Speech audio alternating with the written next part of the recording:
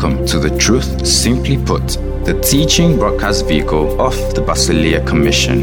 On today's teaching by Alexander Victor, God's Word rightly divided in the light of Christ, who is the central theme of the entire scriptures, will come with simplicity, precision, clarity, and power to instruct, admonish, edify, and build you up into the full measure of the stature of Christ. Now, let's dive straight in. We believe what you believe. We refuse to allow anything or anyone alter our conviction. There's nothing no one believes about us that makes us that thing if you have not said so. Lamentations 3:38. Somewhere there. 37, just a verse before. Who is he who speaks and it comes to pass when the Lord has not commanded it? So it doesn't matter what people call you. I'm sure when you were a kid, you'll fight at someone when they called you something, or called your mother something, or called your father something, and you felt it was up to you to defend their honor. And you say things like, you can say whatever you want to say to me, but don't call my mother this. If you bring my mother into this. And we always felt it was up to us to defend the honor of the ones we love, even if we let them trample upon ours. And even sometimes you would even pick the insults that you would take. You can call me foolish, but don't call me stupid.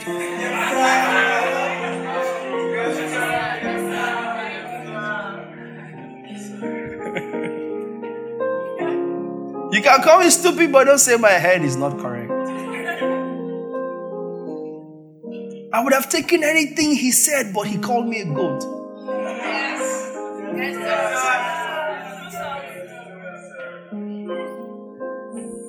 And the truth of the matter is, even though you felt you needed to defend that, you didn't become a goat. Because the person that said you were a goat had no power to make you a goat out of you. How many of you have been called a witch before? So how many of you became witches because you were called a witch? So if you don't even know the first step, it was last Sunday you even heard some tricks. Some tricks of the trade. And some of you have been called prostitutes. Whores. Loose boys. Never amount to anything. So people can call you whatever they want to call you. I saw something that a bishop posted this morning, and I wrote it down. It was pretty interesting. And it says, never waste your time trying to explain who you are to people who are committed to misunderstanding you.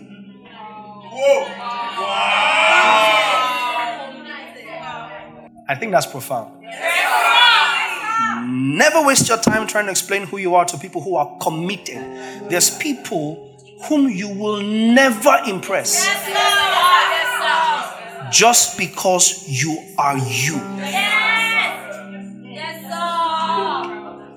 And the sooner you understand that, the better for you. Yes, sir. There's people that you will never impress. They will always be offended at you. That's why the worst place for you to be is the place where you think that everybody likes you. Yes, sir. You would be a politician who is terrible at politics. Because even politicians know their enemies. They will meet at the airport and pose for a photo opportunity, but they know that we are going to kill each other. By the time you feel you're cool with everybody, you're a terrible politician. There's people that are committed to never believing anything you say is right. Nothing can ever come from you that will convince them otherwise. You're just not enough. And so church people don't even give you a chance to explain. And even if they give you a chance, it's just... But whatever you say won't change anything. Thank God, God no be man, oh. I say for red, oh.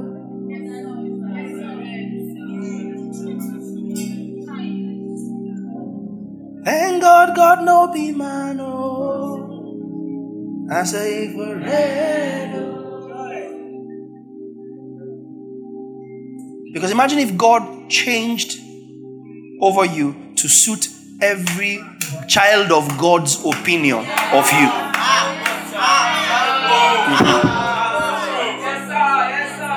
I'm not talking unbelievers. Children of God. I don't think red will be the only color.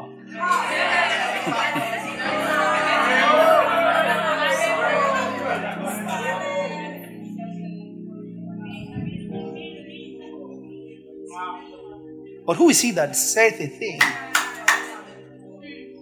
and it comes to pass, if the Lord has not said so?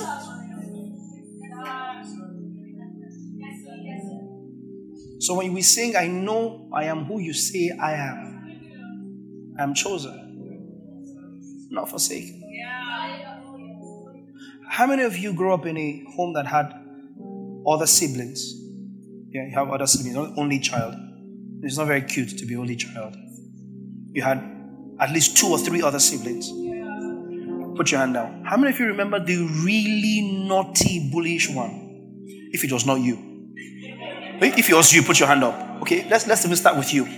If it was you, put your hand up. You were naughty, you were bullish, you were cunning, you were witty. You would do something and set up your other sibling. Yeah?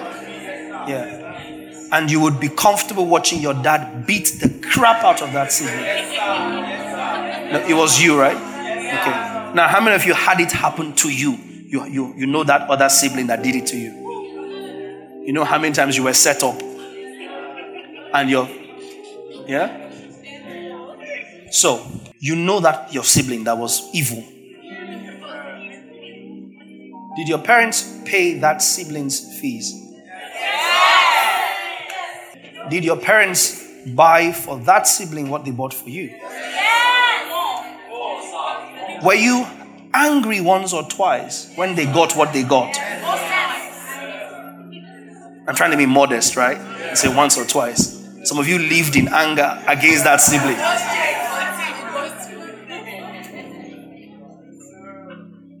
And sometimes you watch your dad touch that sibling's head and smile at them and tell them, well done.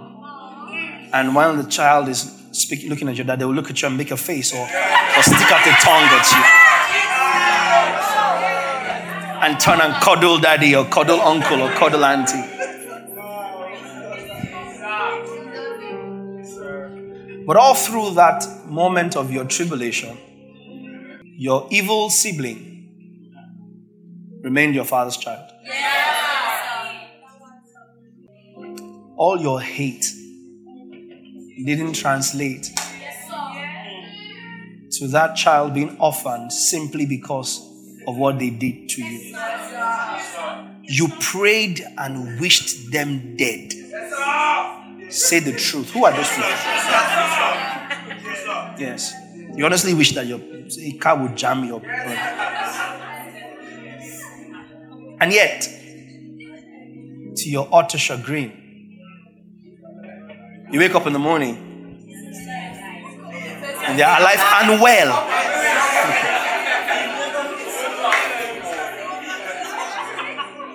So if scripture says that he causes the sun to shine on the just and the unjust and the rain to fall on the wicked and the righteous, how will there then be a segregation within his family? You are who he says you are.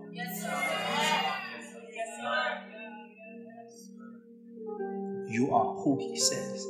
And we'll be dealing with that today. We'll be dealing with how grave it is. You know, one of the worst things you can do is to walk in guilt. Because guilt for a believer is the worst insult you can put on the cross of Jesus. You see that today, guilt is not about your emotions. Guilt is about you making God a liar. Guilt is similar to the unbelief for which people will perish eternally. Yes, you see it today. Walking in guilt is the unbelief that will make people lose eternity with God. Not only is it dangerous, it is deathly. It has eternal consequences for you to walk in guilt. You're shocked, right? We believe what you believe, God. God believed something. You refuse to believe it.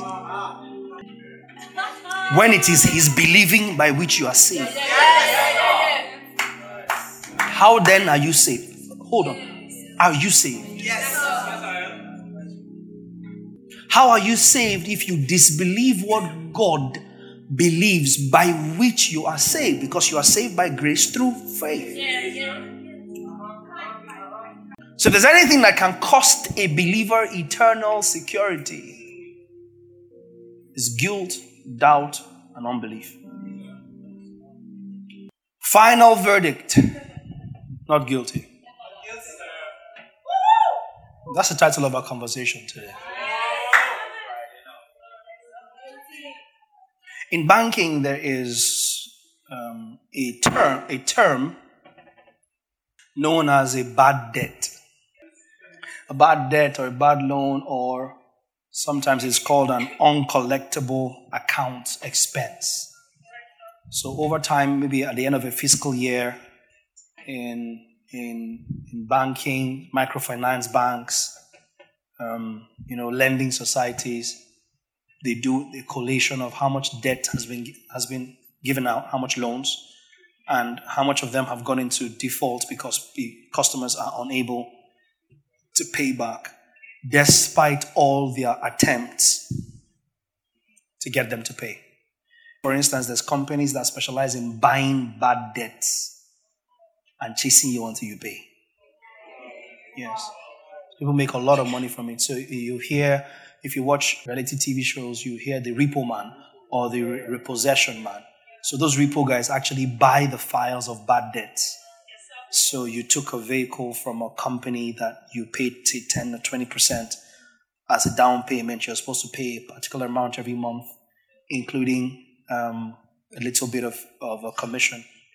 And then you default, and they write you multiple letters, and you're not paying the debt. You're not returning the vehicle, and the vehicle is reducing in value because you're using it and you're not paying for it. So even if they took it back from you, they're still running at a loss. So these repo guys come and buy the debt off of the company because they are nastier than the company. And they have time to chase you down to the ends of the earth to get the car or get you to pay. Meanwhile, the company is just interested in doing some more business and hoping that they don't get into more bad debt. Maybe selling for cash or selling for bank finances or something like that. They don't have time to leave the thing like Saul left the kingdom and starts chasing David around the wilderness for 13 years. So these guys feel like it's not, it's bad market, but it's people that specialize in buying the bad markets because all they have time to do is to run around the country chasing you down to the ends of the earth and you must pay. Those are the repo guys. So the repo guys catch you, they're not negotiating. They're going to clamp your vehicle. They're going to call their truck. They're going to tow it. They're going to smash it if you don't want to pay because they have a right. They've bought it. Does that make sense? So even if they don't get the money back, they're not losing anything. They will smash the car. And by the time you're paying the repo man, you're paying the repo man with a lot, because the repo man is the equivalent of a loan shark. You are paying him almost 100% more than you would have paid the guy that you owed the debt in the first place. A believer just also buys the thing and he starts to write you a letter. For every letter he writes, he will charge you £100. Every letter he writes to you, reminding you that you have not paid this bill, you're going to pay £100.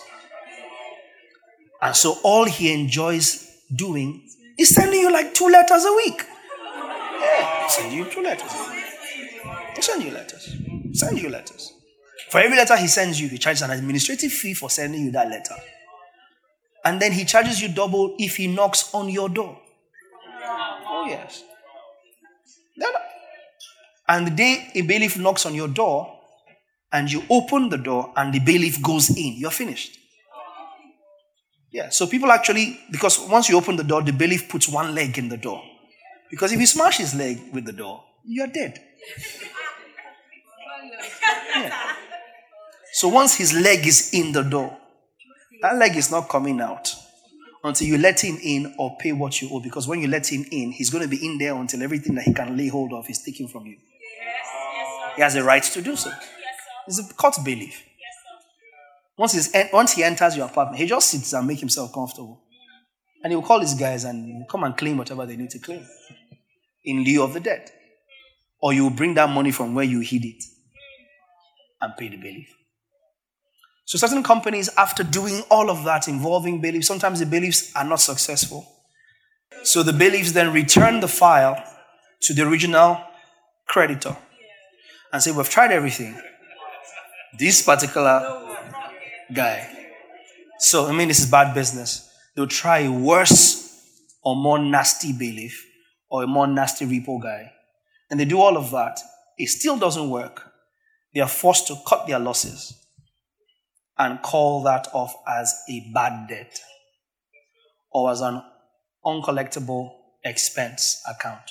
We are not going to recover this one. We have done everything in our power and this time around we must admit we lost. It's happened to me before. I don't know if it's happened to you before. I've had to let go of debts that are just bad market. Especially in church, where you can't worship, you can't think straight. You see somebody worshiping, you are angry. Because you know they're lying. They took something from you and they did not pay. How can they be so sincere?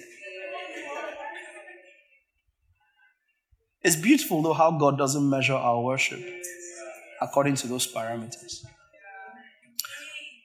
But as you grow in your own wisdom, you get yourself to the point where you also realize it's healthier for you and your sanity to let those debts go. Now, if you're the one that is hoping that you keep getting into debt and then the people will get frustrated and let it go, you're the witch we talked about last week. Yes, sir. You're the very witch we talked about. Because that is you not discerning the Lord's body. That's you deliberately causing harm. You take a product and you know you won't pay. And you know that if you went into Spa,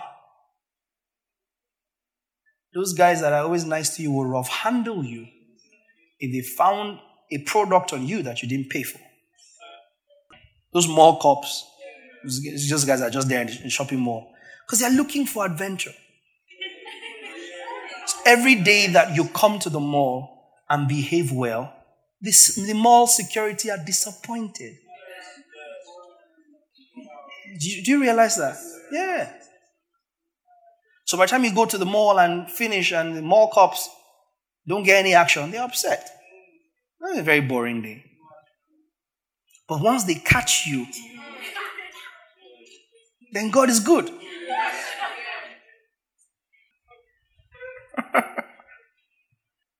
And so a bad debt, after a while, they just give up. You know what, just let it go. And you collect something, and you know you have no intention of paying. You think you're smart. Let me promise you prophetically. Yeah. You will meet somebody that you will do that to. And it will be the last time you get the opportunity to do it. Because there's no monopoly on evil. Yeah, no, but you bad pass. And so you think you get away with it in church, and then one day you get the impunity to try it somewhere with somebody. You have not met people that would drag you all across social media until you pay them. It happened recently. Some actress or something. And she kept, very big and posting all this great stuff. And somebody now came and posted all the screenshots of 100K. I think a phone that she bought. And she paid 70 grand for. And she was 100K remaining. And she did not pay. And she kept dodging and dragging the guy. The guy just took all the screenshots and posted on Instagram. Instantly, she paid. The guy came back and posted the screenshot on Instagram. He said, "Thank you, Instagram family. She has paid."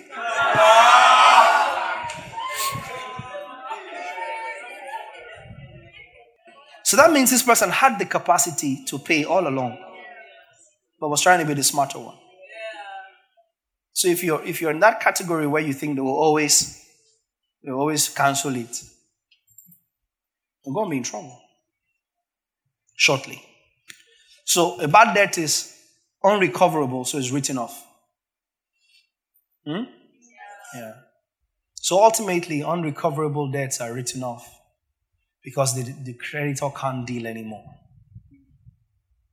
Or you also have a scenario of an act of benevolence or an act of goodwill, where the person knows that you're supposed to pay, but then just decides out of the goodness of their heart to let you off. In fact, we have turned it into prayer points in church. Debt cancellation. Now, it does happen. I've cancelled debts just out of the goodness of my heart. Matthew 18 gives you an example of a benevolent act. It didn't end well, which is instructive for us, but it gives you an impression, an illustration of acts of benevolence. We've looked at a bad debt, right? Uncollectible account expense, unrecoverable, so it's, I've just given up. Matthew 18, 23 through 25. Matthew 18, 23. Therefore, the kingdom of heaven is like a certain king who wanted to settle accounts with his servants. You see that now, right? And when he had begun to settle accounts, one was brought to him who owed him 10,000. Switch to NLT will show you what 10,000 talents was equivalent to in them days. Millions of dollars. Keep going. But as he was not able to pay, bad debt, his master commanded that he be sold. Be sold with his wife and children and all that he had, and that payment be made. And I'm very sure if you're not rich, because from the behavior of this guy, I don't think he was worth more than $2,000. Because for you to be worth money, you must have good character. This guy didn't have character at all, so he would have sold very cheap. But it's interesting. His master commanded that he be sold with his wife and children. Imagine them on the auction stand. Family for sale. Bad debt. Who started up at $10,000, $10,000. Can I get $10,000, $10,000, $10,000? And then over there, okay, 10.5, going on over here, And then at the end of the day, be like, okay, $100,000 going once and twice. Sold to the guy with the rasta hair over there. And that payment be made in 26. The servant therefore fell down before him, saying, Master, have patience with me, and I will pay you all. Then the master of that servant was moved with compassion. That's benevolence. Released him and forgave the debt. So not only was he and his family not sold and all that he had, even the debt, the millions of dollars debt, was discharged. Forgive him the debt. Unfortunately, the story doesn't end there. 28. Go back to New King James, just NLT rather, for the same perspective. How much was this guy owing? Millions of dollars, right? NLT. But when the man left the king, he went to a fellow servant who owed him a few $1,000s. Yeah, that's his own worth. And he grabbed him by the throat and demanded instant payment. But you had just been forgiven Millions of dollars. And this is what's happening in the church today. You have been forgiven so much by the grace of Jesus. Somebody else falls into your trap, you squeeze the life out of them. And you withhold what you have enjoyed. And they grabbed him by the throat and said, pay what you owe, pay it now. And this is just coming out of the presence of the master where you just received forgiveness. And demanded instant payment. Matthew 18, now 29. So his fellow servant fell down at his feet and begged him, saying, have patience with me and I will pay you all. And he would not. But he went and threw him into prison till he should pay the debt. So when the other servants saw what had been done, they were very grieved, and they came and told their master all that had been done. Then his master, after he had called him, said to him, you wicked servant, I forgave you all that debt because you begged me. Should you not also have had compassion on your fellow servant, just as I had pity on you? 35 on the last verse for this text. And it's 34 rather. And his master was angry and delivered him to the torturers until he now should pay all that was due to him. So he brought back into reckoning his millions of dollars debt. 35. And then Jesus says, so my heavenly Father also will do to you, if each of you from his heart does not forgive his brother his trespasses. You'll be tortured until you pay. You know what that means? It means that you will be cut off from the grace of God. To withhold forgiveness that you received is to despise the grace of God, which means you have not received it. Because it's not possible that you received it and withheld it. If you can withhold it, you didn't receive it, you generated it.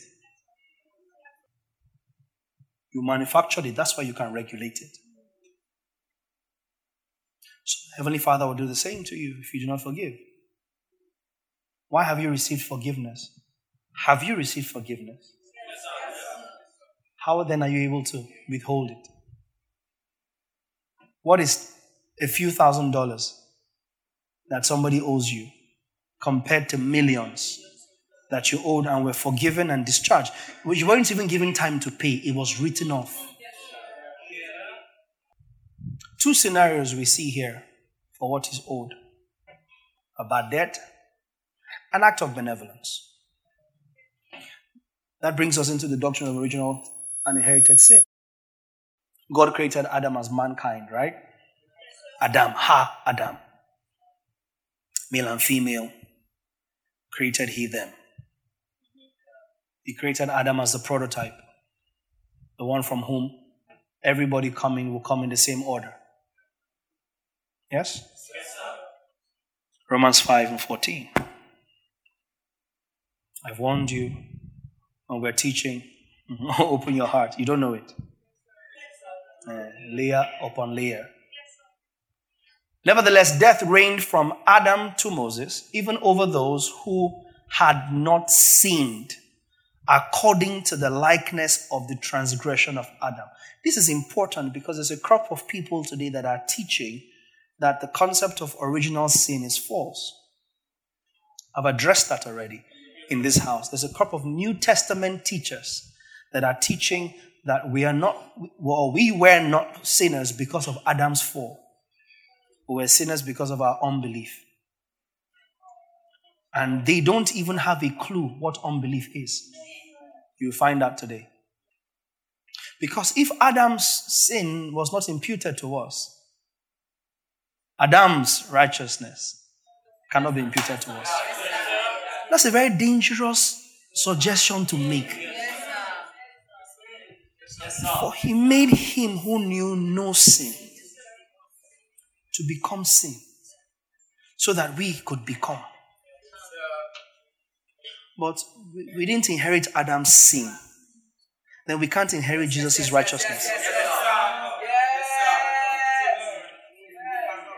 If we became sinners apart from Adam, It suggests we can become righteous apart from Jesus. That's dangerous. So look at Romans 5:14 and look at it in a modern translation, NLT, TPT. It will open it up better for us to understand. Romans 5:14. Still, everyone died from the time of Adam to the time of Moses. Everyone, including those who did not disobey an explicit commandment of God as Adam did. Now, Adam is a symbol, a representation of Christ who was yet to come. Very clear. Show the TPT, Romans 5:14. Yet, death reigned as king from Adam to Moses, even though they hadn't broken a command the way Adam had. Because he was a prototype. Once he was corrupted, everyone he gave birth to will be as corrupted as he was. I mean, there's people, I have dealt with people who were born HIV positive. Hepatitis B. People have been born with it. And I struggle to take seriously people who reduce God's ability or the ability of divine things, but they believe in science.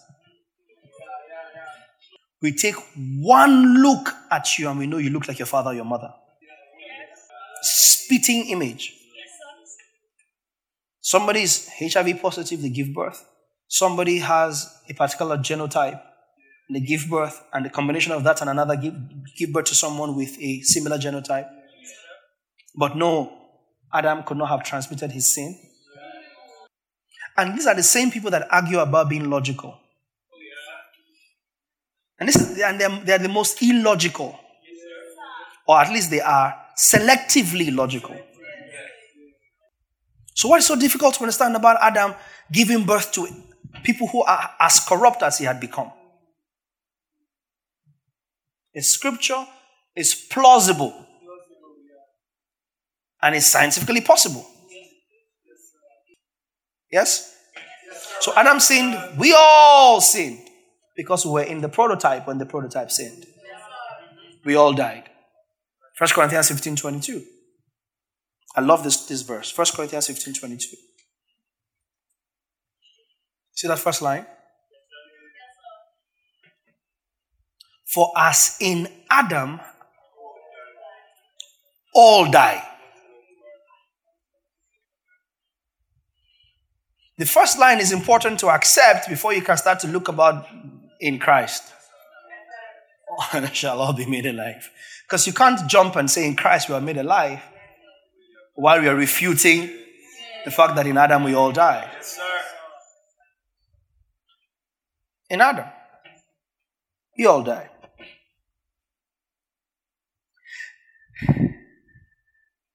Adam was given so that in him all would die. Because Adam wasn't the savior. And God already knew it's a finished game before he began to play it. There would have been no one to save. It will not be called redemption. Colossians 2:13. I'm just trying to set the premise. And you being dead in your trespasses with Adam. In Adam. He has made alive together with him, having forgiven you all your trespasses. So we inherited Adam's sin. We inherited Adam's sinful nature. Yes? The deeds and the tendencies. We inherited all of it. Psalm 51 and 5. Psalm 51 and 5. Behold, I was brought forth in iniquity, and in sin my mother conceived me. I sat physically, heard the pastor preach and said, David's mother was a prostitute. Because she said she conceived David in sin. In other words, she was sinning when she got pregnant for him. And that sin had to be the sin of adultery. So David's mother was committing adultery. God, the Lord showed him. But that's not what that scripture means. And before I even talk about it, maybe we should see it in another translation. For I was born, this NLT, for I was born a sinner. Yes, from the moment my mother conceived me. Show us others. TPT, I have been out of step with you for a long time. In the wrong since before I was born. TPT, amplified. I was brought forth in a state of wickedness. In sin, my mother conceived me, and from my beginning, I too was sinful. Lord, I have been a sinner from birth, from the moment my mother conceived me. It's not on the mother. It wasn't what she was doing. It's the fact that we were all already compromised. Does that make sense? So we inherited Adam's sinful nature and tendencies, Psalm 58:3. The wicked are estranged from the womb. They go astray as soon as they are born, speaking lies. That's why that baby cries and sends you the wrong signals. Have you noticed? Baby just cries you think the baby has done a poo or done a wee. Baby just cried to wake you up for no reason. Whoever has trained a newborn baby how to bite a nipple in anger? What manual did that kid read?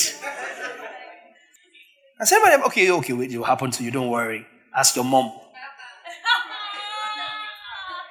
You know some things we say, you have not experienced it yet. Who taught the child how to cry for what they want, regardless of what time of the day it is? Annoying bundles of joy. Soon as they are born, they start to tell lies. I didn't say it. Did you see it in scriptures?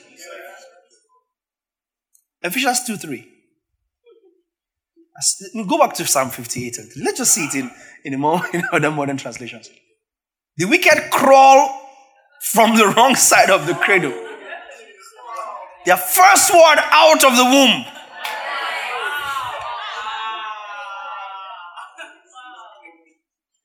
I wonder why a baby doesn't come out laughing.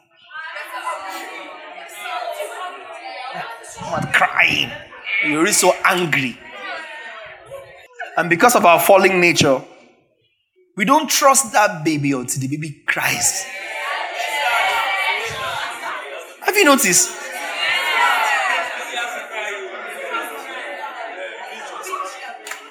Not until the baby smiles. Oh, welcome, until the baby laughs. No. We are all animals. We are all wicked. You have joined us. Cry. Have you cried? Hey! Now you are welcome. Let the games begin. Show us a couple more. Translations, 58:3, Psalm 58:3. Wicked wanderers, even from the womb, that's who you are. Lying with your words, your teaching is poison. The wicked are estranged from the womb. These go astray from birth. Speaking lies, even twisted partial truths. From the womb.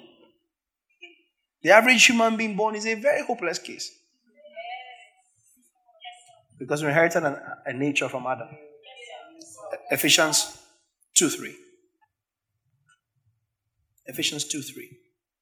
Among whom also we all once conducted ourselves in the lust of our flesh, fulfilling the desires of the flesh and of the mind. Look at this line. And we were by nature, what? By nature. Naughty by nature. By nature, children of wrath. You see it in the TPT or the NLT, Ephesians 2:3. All of us used to live that way, following the passionate desires and inclinations of our sinful nature. By our very nature, we were subject to God's anger, just like everyone else. The moment you were born, God wants to kill you. Or more like needs to kill you. God's response to sin. It's not mercy. God's mercy to sin is not mercy. Your sin is not a bad debt that He will excuse. You're wondering, those of you that are wondering why I started the teaching with talking about bad debts and benevolent acts. No, your sin is not the kind of bad debt that you chase and chase and chase and chase. Okay, you know, Joe, keep it. God is good. Oh wait, that's me. I'm good. Yeah. No. Romans 3:23. Oh, I've sinned and fall short of the glory of God. All have sinned. So in our nature, there was no capacity for spiritual good in the eyes of God. Romans 7:18. I know that in me. Romans 7:18. I know that in me. This verse is nice in King James. KJV. I know that in me dwelleth nothing good. For to will, the desire, is present with me. But how to perform it? I find not. I want to do good, but I don't have the capacity to do it. Because in me dwells nothing good. Give us TPT or the NLT. Romans 7:18. For I know that nothing good lives within the flesh of my fallen humanity. The longings to do what is right are within me, but willpower is not enough to accomplish it. NLT. And I know that nothing good lives in me, that is in my sinful nature. I want to do what's right, but I can't. So in our nature, there was no capacity for spiritual good.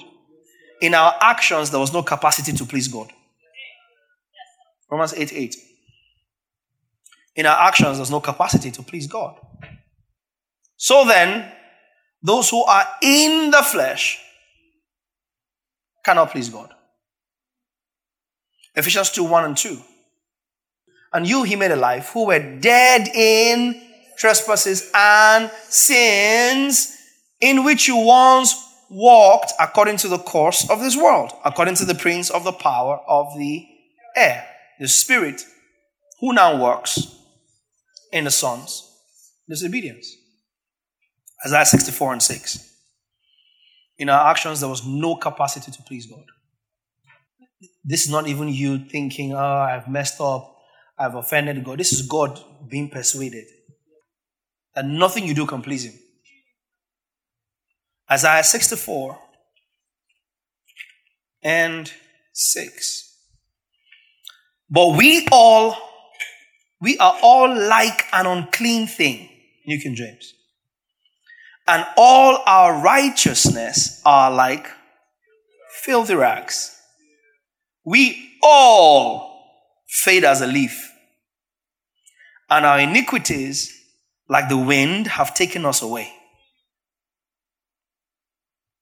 We are all like an unclean thing, and all our righteousnesses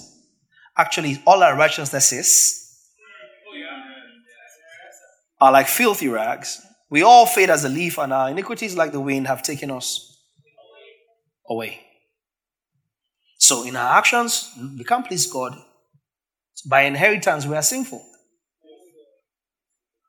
That's the legacy Adam gave us. Psalm 14:3. Psalm 14:3. They have all turned aside. They have together become corrupt. There is none who does good. No, not one. Psalm 143:2. Not one. There's not a single person can please God on his own terms. Not a single person. Psalm 143:2. Do not enter into judgment with your servant, for in your sight no one living is righteous. I mean, it's sad that we're still quoting these things today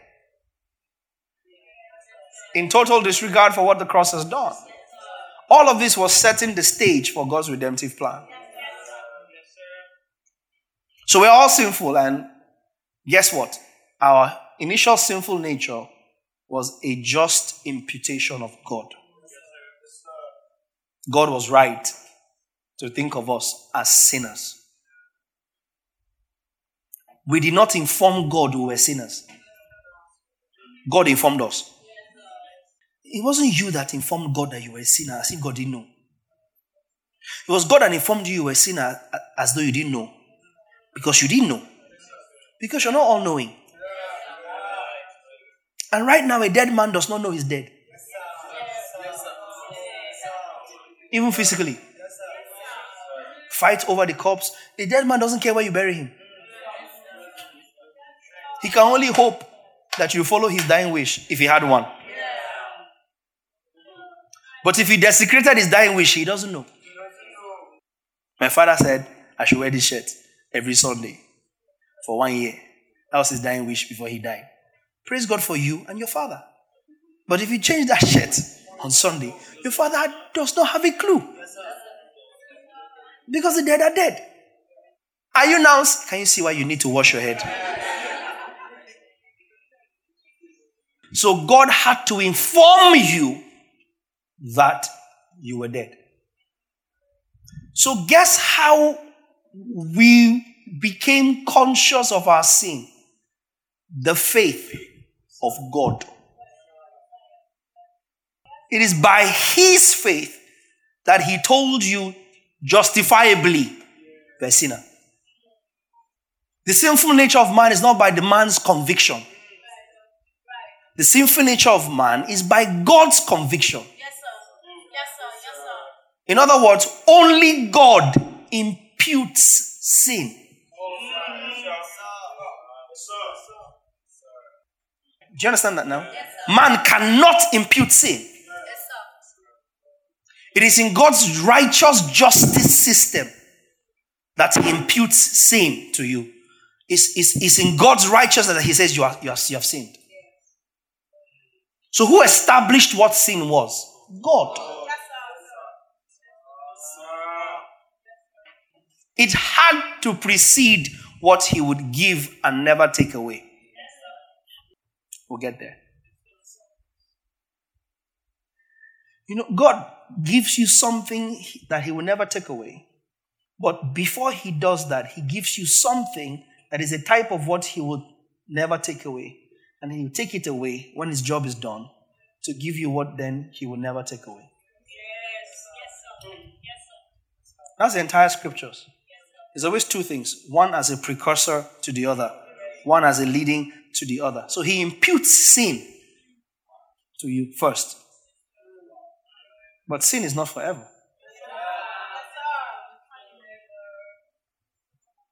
So contrary to popular opinion, it is by the faith of God that we became aware of our sin. Does that make sense now? It's God's conviction. It's God imputing it to us.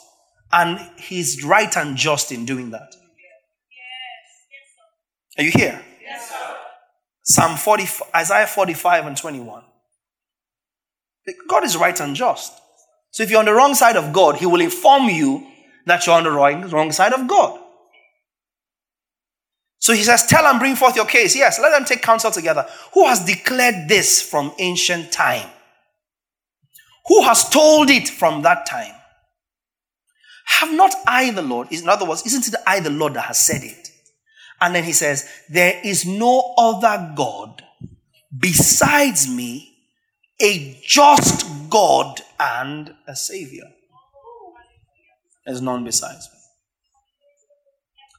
So you see how God puts the two side by side. A just God, the Savior. Yes, sir. Yes, sir. And this is God introducing himself. Yes. There's none besides me. Just God. He's just. And in his justice, he must impute sin where he sees it. Do you understand that now? So I put here, we were charged as guilty. Because that's God being just. We were charged as guilty, and therefore we are guilty as charged. Does that make sense? You were charged as guilty. You were told you're guilty. And because you were told you're guilty as you were told. You don't have to feel guilty. So you can be walking around the earth, feeling like Job. Job just hears that his children are going to gather in the house of one of their brothers. Job chapter 1. And as he hears that they are going to gather and have a party in the house of one of their brothers, he just perceives that there's no how these children will gather in their brother's house, that they will not say or do something that will be sinful. So while they are going to have the party in one of my other children's house, let me give a sacrifice. Just in case they sin, so that by the time they sin, there's already a sacrifice on the altar speaking. That's how righteous Job was. In fact, he was walking around, and God even said to Satan, have you considered my servant Job, that there's none as meek as him in all the earth? And you think that God was commending Job? No, God was setting Job up to see how nonsensical his righteousness was. So by the time God was through with him, every filthiness of the flesh should have been killed. Why will these all die not having obtained the promise? So you're walking around and feeling like, ooh, I got this. I got this. I don't feel guilty. Hey, the just judge says you are guilty.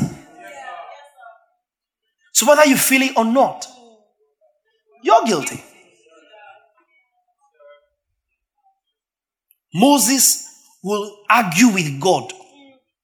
Stubborn guy. To the point where God said to Moses, speak to the rock. Moses in anger struck the rock and water came. And not just that, Moses equated himself to God and says, shall we give you water from a rock? Can you imagine the heart of pride? Because the first time he brought water out, now they're angry like, shall we give you water? You know what Moses did at that point? He equated himself to the saving grace of God. When he said, shall we give you water? So him and God partner together to supply water, to give the Spirit to men. So the water that was coming was the water from God and from Moses.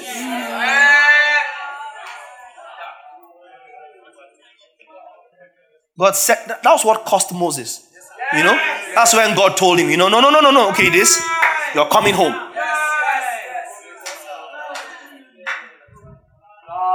You see the promised land, you will enter it. Your journey ends here.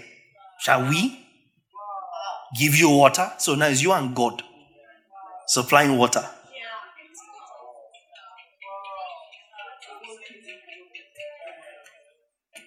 So God said, no, that's it. I know you're a type and everything, but that's who you are. Nothing more. All you are is a type. Yes, sir. Shall we? So he was recalled. God buried him himself. By himself. No trace. Joshua comes. Even when Moses is in the tabernacle, Joshua is at the entrance of his own tent, observing the tabernacle and watching Moses. Numbers 20:10. So I need to show some of you that text. Numbers 20:10. You see it out there. Moses and Aaron gathered their assembly together before the rock, and he said to them, "Hear now, you rebels, must we bring water for you out of this rock? Must we?" Joshua is watching. See, okay, I'm trying to, you know how sometimes I go into something, but it's not exactly what it is. But if you put that text back up, 2010, 11. Sometimes I say things and it sounds like, okay, are you sure? Moses lifted his hand and struck the rock twice with his rod, and water came out abundantly. Abundantly, oh. And the congregation and their animals drank. But see verse 12. See God's response to that. Then the Lord spoke to Moses and Aaron, "Because you did not believe me, to hallow me in the eyes of the children of Israel, therefore you shall not bring the assembly into the land." Water came abundantly. Abundantly. Because people want to partner with God. Moses and Aaron are now the source of water with God.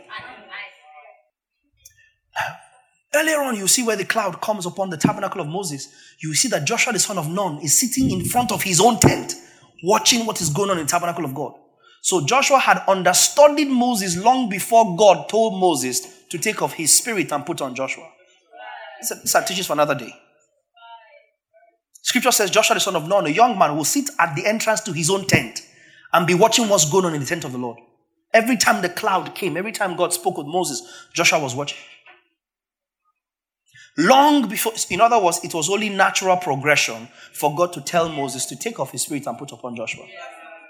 Now, Joshua observed all the pitfalls of Moses and therefore did not repeat the mistakes that Moses made. In fact, Joshua completed everything that God had told Moses. He brought them into the land, distributed the land among the tribes, did all of that stuff, won all the rest of the battles in the actual, because Moses did not actually fight in the land of Canaan. Yeah, Moses stopped at Jordan. And Canaan starts just as you cross Jordan. That's where the land of Canaan starts. Does that make sense? Only Joshua crossed and fought all the remaining wars and conquered and subdued all the territories and handed them to the tribes. So Joshua avoided Moses' pitfalls. So you can say Joshua followed God in, as it were, more righteously than Moses did. Or you could say that Joshua did not put his own foot wrong by himself. Besides the times where the Gibeonites deceived him. You know those rascals that lived in the backyard and took very old bread and put dirt on themselves and they say, we come from a far country, enter a covenant with us. And they entered a covenant with them and then the king was fighting them and they lived just in the back.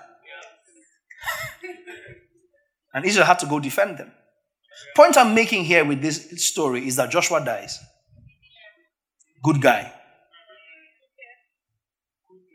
Compared to Moses. Very good guy. You never see Joshua fighting with God like Moses. One occasion, the pre-incarnate Lord appeared before him. And Joshua pulled his sword. He said, Who are you for us or against us? And the Lord said, I am neither for you or against you. As captain of the Lord's host have I come. Joshua worshipped. Meek guy. Meek guy. He learned from Moses' mistakes. He lived well. Fulfilled his assignment. Fulfilled his destiny. And Joshua died. And Satan came to contend for his body. That's where I was going. Satan believed he had reason to contend for Joshua's body. Joshua. Jehoshua. As righteous as he was a type, so he was not the righteous. Same name. Because he was a type. That's why Jesus, Jehoshua, Hamashiach now, is called the captain of our salvation. Because who brought that to light in the scriptures? Joshua. As a type of Jesus. Moses started the journey. Joshua completed it. Adam started the journey. Jesus completed it. So yes, his name was Joshua. Yes, it was a type. But I've explained to you that every type and shadow in the scriptures is flawed. Because they are not the substance. So Satan showing up to drag for Joshua's body was reminding you that at the height of your righteousness, you're guilty. Now, a man who was humanly flawless needed divine intercession when they came to contend for his body. So you're walking around like, no, I like the publican in the story that Jesus told. I pray 3 times a day. I give alms to the poor. I don't drink. I don't smoke. I don't womanize. I don't manize. Because you can't keep saying I don't womanize for the men. What about the women? There's women that manize. Yes. Oh, yes. Fine boy comes into church. You see all the ladies going towards the fine boy. You say, oh. You are sitting out here. They say, hug somebody to your left. You have traveled to.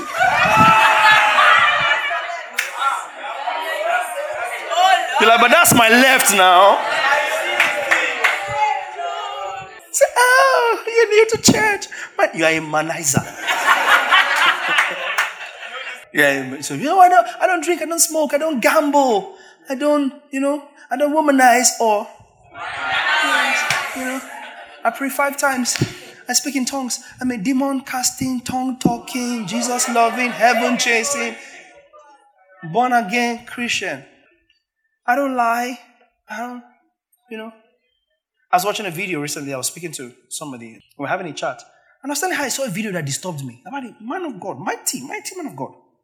And he was saying that if you meet a lady, if you meet a guy, and anybody's telling you that you cannot be perfect in this life, they are lying to you. Run away from them. So I'm thinking, sir, you are perfect? No, we understand because you are not perfect.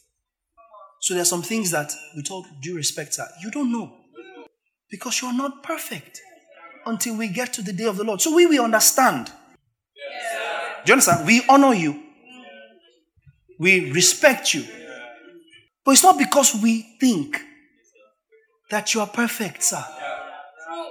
But because in discerning the Lord's body, we appreciate that you may be weak in faith in certain areas and the Lord is working in us and sanctifying us and perfecting us.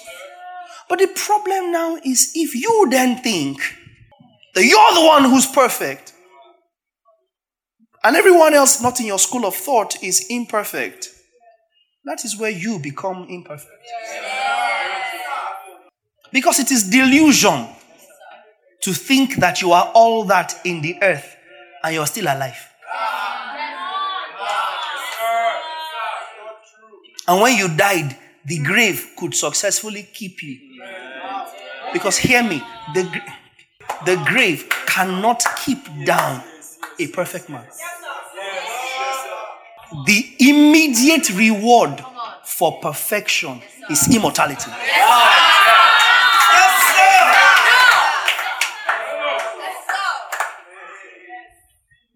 Does that make sense? There's no transition period. The second you are perfect, what immediately follows is immortality. You cannot be perfect and stay in the grave. That's why anybody that dies goes to wait for us. Because I explained to you in church consciousness, he's coming for a body. And in this body, the hand cannot enter perfection.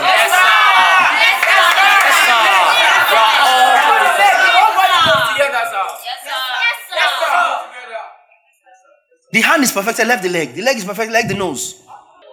How possible? So we really must carefully reconsider our theology. No, if you're perfect as you die, because one of the first things that will happen to you once you're perfect is this earth will reject you.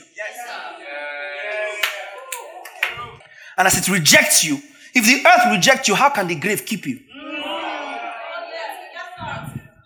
So the earth rejected you, you died because you're too perfect for the earth. But then you are successfully in the grave? No. As you die out of too much perfection, you are immediately in God's presence. So see, perfection is the exclusive work of God.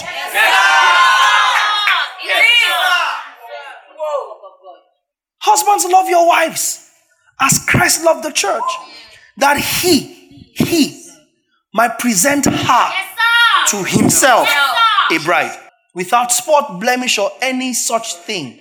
Only Jesus can do it. Only Jesus can do it. He's the one that has the manual of what he's perfecting you to be. A guy is about to take a lady to his parents for the first time. And you show up. And he sees the dress and he says, babe, you look very hot. I'm trying to find who. You look very hot. You like the slit and everything is beautiful. But you say, my mom is deeper life. Now, he knows his mom. You are just about to meet her. Auntie, you cannot start educating the bobo. You see, no, your mom shouldn't mind now. These things are type and shadows. When the substance is here, your relationship will remain in types and shadows.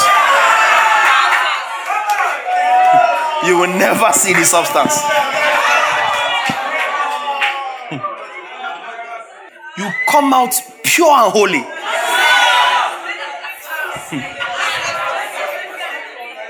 You stand before the girl's father and you say, sir, the things that are seen are temporal.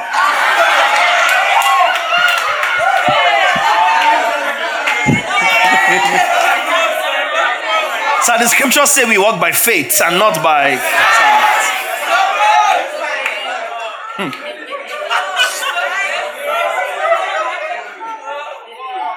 You would clean up.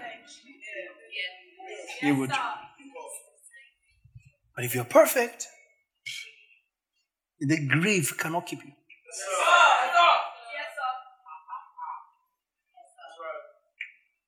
Cannot. The immediate reward for perfection is immortality. Immediate. Why do you think scripture will say things like the dead in Christ shall rise first? Then we who are alive will join them. No body's going before the other. If you are in heaven, how come the dead in Christ are rising first? You are in heaven now, so why are you rising? Oh, you are in heaven. You are not coming down from heaven to come and rise. Is God not dumb? Is God not dumb? What kind of dumb God is that? Based on logistics. Literally based on logistics. You are in heaven. At the right hand of Abraham, who is not in. Okay.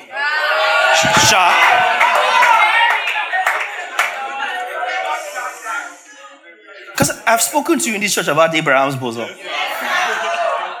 and what I think about it.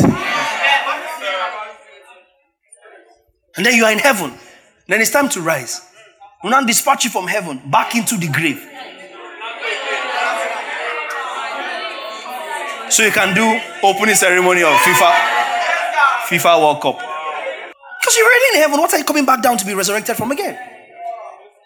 But if the dead in Christ shall rise first, and then we who are alive shall be caught up with them to meet him.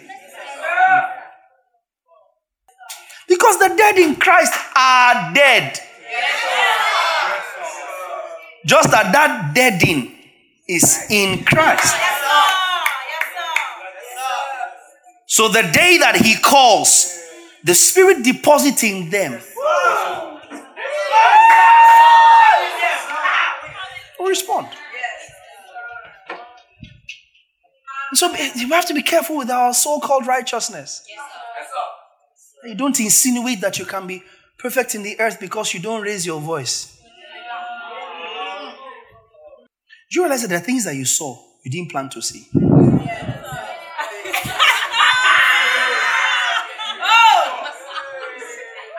Talk to me now.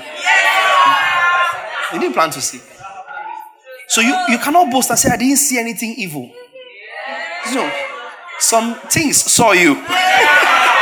Okay, yeah, you didn't see them. Yeah, but. And literally, you go through your day washing your eyes. You go through the day washing your eyes. And so what do you think? That your righteousness is because you said known and unknown? Conscious and unconscious? Willing and unwilling? No. It's not of him that willeth or runneth. It's of God that shows mercy. So you don't have to feel guilty as a sinner to believe. You know, self-righteousness is horrible. It's easier to preach the gospel to somebody who knows he's messed up and to someone who's convinced, but I'm a good girl. I am. I'm a good boy. I don't understand what you're talking about. What I'm talking about is that God says you're a bad girl. can I be bad when I've not done anything bad? You became bad by agreeing to be born.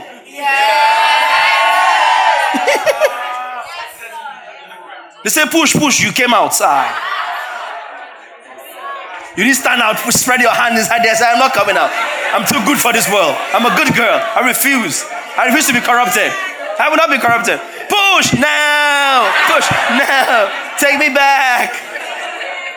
This world is not my home.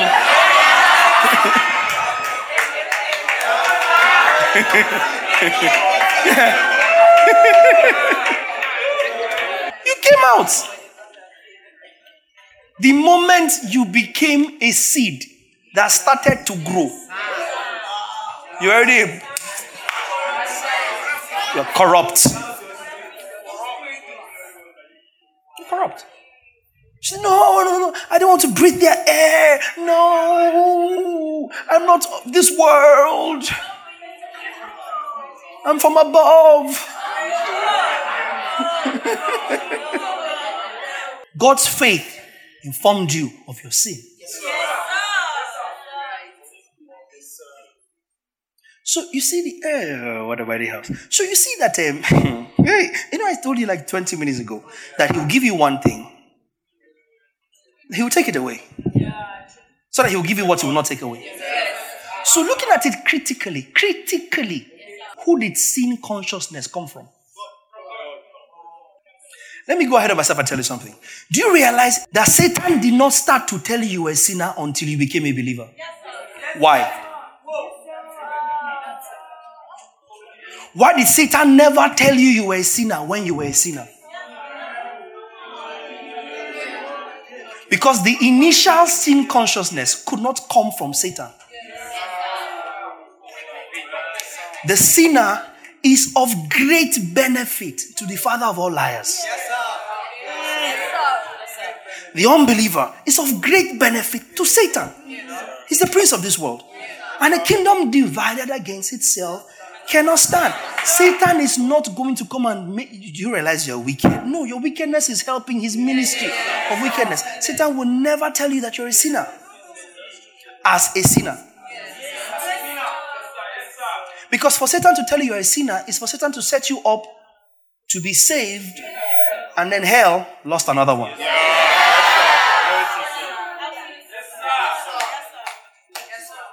So really, sin consciousness as a precursor for righteousness consciousness. Sin consciousness had to come before righteousness consciousness. You had to acknowledge that you were a sinner needing saving in order to be saved. When he, the Spirit of truth, comes, John 14, he will convict the world of sin. So who convicted the world of sin? God. Who informed the world they were sinners? God. Where did sin consciousness come from? God. Did he intend for it to last forever? No. So we must understand moves and dispensations of God and bury what God has buried when God said he has buried it. In explaining the character of God, we must understand that we don't have to demonize what God did. It's like saying the Lord did not come from God. It's because we have no understanding. Because the law came from him. It would be very irresponsible of God to sit down and angels sat together and coupled 623 laws and give to God's people that God chose, and God does nothing about it. But he decides, as they said, to punish an angel who thought in his heart that he will ascend to the hill of God. He could punish a thought, but could not arrest mutiny in the heavenlies. That angels will sit down and gather over 600 laws and bind his people to them. And God just allowed it for the thousands of years that he did. Then we should be serving the angels that gave the law. So God does things, but God is dispensational. He's not one-dimensional. He is dispensational. In his eternal prophetic agenda, he does a thing in a dispensation. Does that make sense? Yes, sir. For an eternal purpose. So who informed you that you were a sinner? Put that scripture up in John 14. When he, the Spirit of truth, comes, he will convict the world of sin, of righteousness, and of judgment. John 16. So who convicts the world of sin? By his Spirit. Satan will not tell you you're a sinner as a sinner. And so, this is where I'm going to, if I get there. This is why when now you're a believer, you start hearing you are a sinner. You don't need a prophet to tell you who is speaking.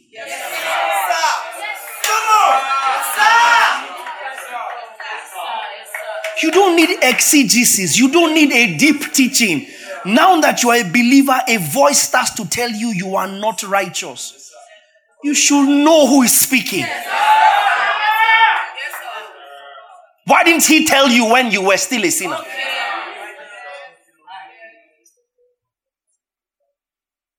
Why? Because the moment he saves you, sin consciousness dies. Sin consciousness was a dispensation to bring you into righteousness. The moment you receive righteousness, the dispensation changes. All God now starts to speak over you is righteousness. Therefore, if you are hearing the voice of sin, it is not the voice of God, even though he used it in the past. To inform you that you needed him, so that you will receive him. Now that you have received him, why is he torturing you as though you have not received him? So it ought to be another voice telling you, are you sure you have him? It cannot be he who died for you that you may receive him telling you, are you sure you have me?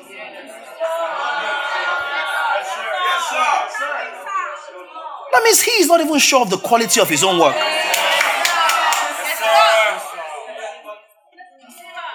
He's not sure of the quality of his work. Are you sure you have received me? God will not speak like that. Or else he cannot in Christ be the yes and amen. All God's promises cannot then be in Christ yes and amen. Is it helping anybody? So, who informed you that you were a sinner? You were charged as guilty and therefore you're guilty as charged. I wrote here. In God's love, you hear this line carefully. In God's love, his righteousness will not allow his mercy allow you get away with sin. God is love. Everything about him is love. In his love, his righteousness will not allow mercy to write off your sin as a bad debt. Yes, sir. Yes, sir. In his love, his righteousness will not allow his mercy dismiss your sin in one act of benevolence and goodwill. Yes, sir. Yes, sir. Because what that does, you see, the justice dimension of your salvation was not just to save you, but to also silence the accuser of the brethren. Does that make sense? The price for your sin wasn't paid to the accuser of the brethren, but he was factored into the price. So that he has no right to come and draw a charge against the Lord's elect after they've been saved. Because you see, salvation and justification are two different things. Salvation is, okay, you're not a sinner anymore. Go and sin no more. But then you go out and you sin, and Satan comes right back. You paid the price. You forgive them for yesterday's sin. They've sinned today. Now, are you going to... And this conversation will be taking place at the throne of grace. So, are you going to now die for them again? I just came to find out what your plans are so I can know how to approach this dynamic. So, you died for their sins. Yes, all well and good. I lost that one. You know, yeah. I'm a good sport. I lose gallantly. But now they've sinned again. How do you intend to pay for this one? Since we both know that price did not cover this one. And they've sinned again, and I knew it. I knew they would sin. You're the one that trusts them as much as you do. Me, I'm the prince of this world. We and them, we roll all the time. And so are you going to die again, or what's up now? Now, so to prevent these kind of conversations, God justified you. Justified you means that you can never be brought back to that court over the crime for which we punish Jesus. Ever. Now, so it's not your salvation that troubles Satan as much as your justification. Yeah. It's not your salvation that troubles him so much. It's that justification, that the frustration it ministers to him. That he knows he will keep coming every day, but he knows the verdict is final. So it was on account of this that God allowed his righteous justice to walk in line with his mercy and his love. Yes, sir. Yes, sir. Because if we had just blown away your sins, Satan would have reason to come back when you sin again. Does that make sense now? So to ensure that your salvation, the forgiveness of your sin is eternal, he took the justice path, which is the longer route. He could have just said, you know what? I forgive you. Write it off. But you see, the person whose debt was written off has gotten into debt again. Those dodgy phone apps you use to collect money. You collected the money, you got into trouble. They chased you around, they put your thingy on WhatsApp. You know, these people are very nasty. So and so person is a thief and a robber. They've run away with our company money. You see them. And then eventually the Lord delivered you. You now paid. Uninstall that app. And install another one. Something's wrong with you. So the fact that your debt was cancelled doesn't mean you will not get into another one if we leave you. So in God's love, he takes the justice path so that he not only deals with your debt, pays it in full, but he pays such an overpayment that you can never be able to even get to a point where you are owing again. That's why he didn't excuse your sin. Because you know, sometimes when you're teaching the gospel, you can come across certain questions. Like, why is God so wicked that he had to kill Jesus for me? Oh, yes. Yeah. If you have not met them, you will meet them. If you have not met them, it's the Lord that kept you away from them until I teach it. But it's one of the questions you will encounter a lot when teaching the gospel. Somebody will just wake up, feel sorry for Jesus, and hate God. I mean, what did Jesus do? He seems like a nice guy from all you've said. He's a pretty decent dude. God just gets up and decides for me to kill him. So God couldn't forgive me without killing that nice guy. And then this unbeliever starts speaking for Jesus. And starts to drive a beef between Jesus and his father. What kind of father is that? Hashtag, I stand with Jesus. You know? I stand with Jesus. Hashtag, unkill Jesus. And when you meet people like that, what would you say? Because they have a valid point. They do. Yes, they do. Why would he please God to bruise him? Why? Now you understand, it's not just the salvation element, it's not just the forgiveness of sin element, it's the justification element.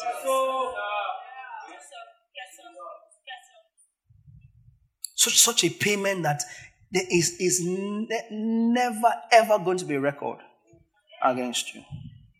That's why sin was punished, not excused. Does that make sense? The wages of sin is death, not mercy. I'm not sure if the church is ready for this. The wages of sin is not mercy. Yes, sir. The wages of sin is death. The soul that sinneth, it must die. Must. Because sin came from death. So when sin comes from death, it can only end up in death. By one man came sin, and from sin, death. And therefore, how it dies, how will sin terminate? Death. Full circle.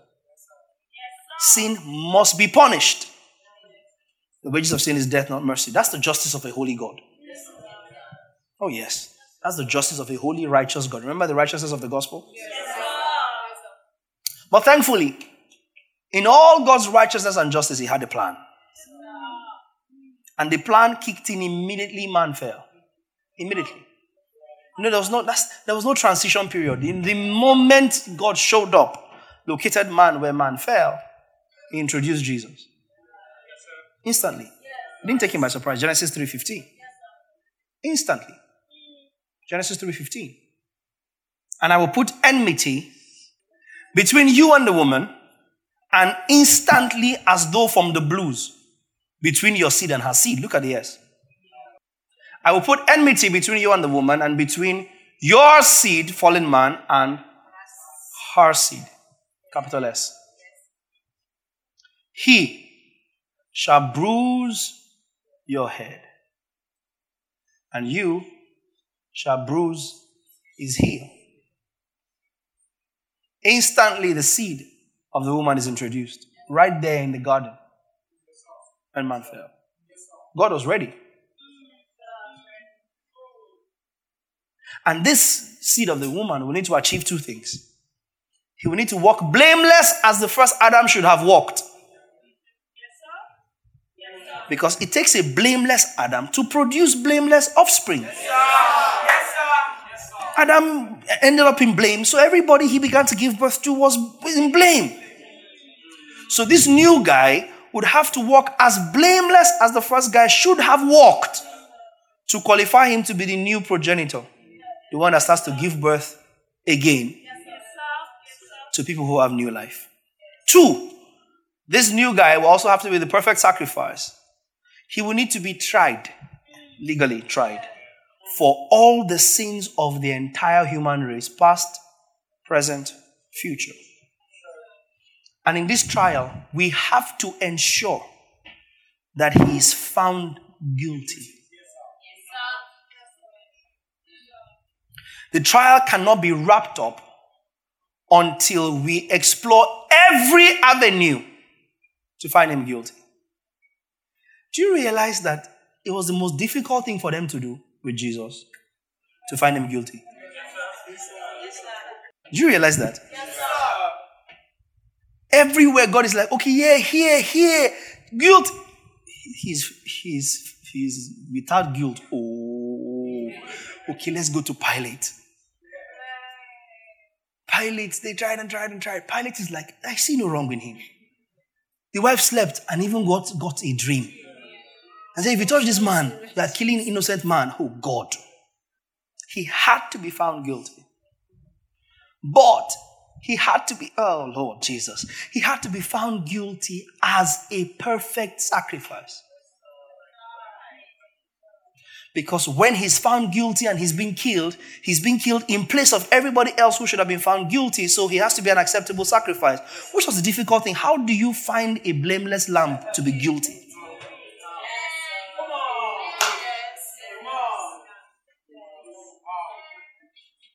Does that make sense? Because the guilt now is the guilt that is upon him. The Lord has laid upon him, Isaiah 53:6. The iniquities of us all, Isaiah 53:6. The Lord has laid upon him the iniquities of us all. All.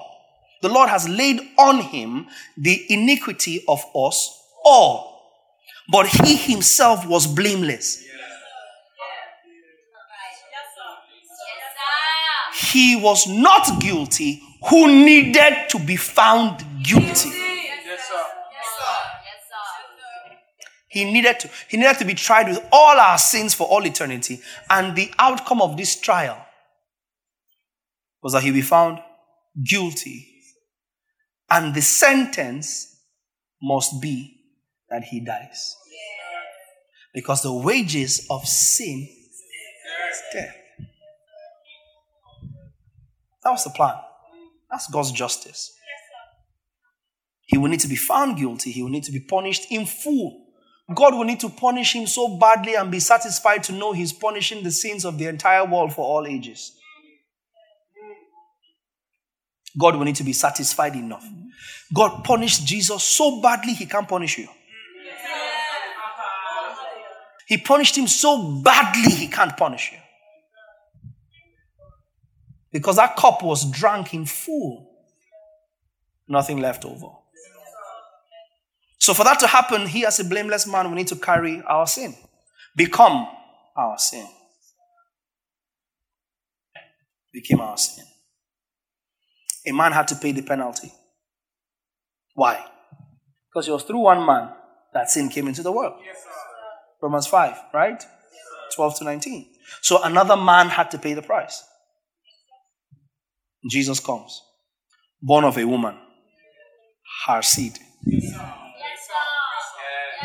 Remember Genesis 3:15? Her seed.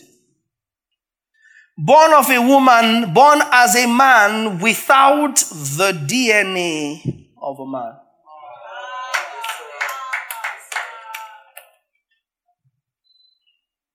Because as I said before, the DNA of a man in Jesus will plug him right back to the lineage of the fallen Adam.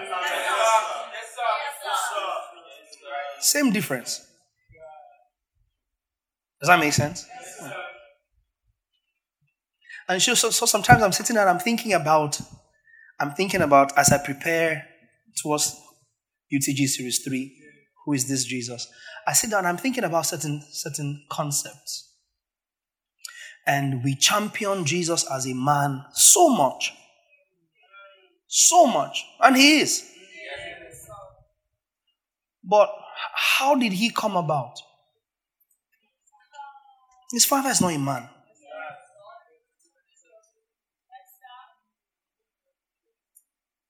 So yes, he's a man. But he's not a man. We are all being logical. If your biological, paternal parentage is not human, because that's how you will argue so much for the manness of Jesus that it will make no sense. Because he doesn't have a physical father. Joseph was not his father. Don't forget that. He had a natural mother, but he had no natural father. So calm down a little bit. So Jesus is man by miracle, not by nature. You have pushed me into Series 3 of UTG. Jesus is man by miracle, by the possibility of God, not by the nature of biology and science.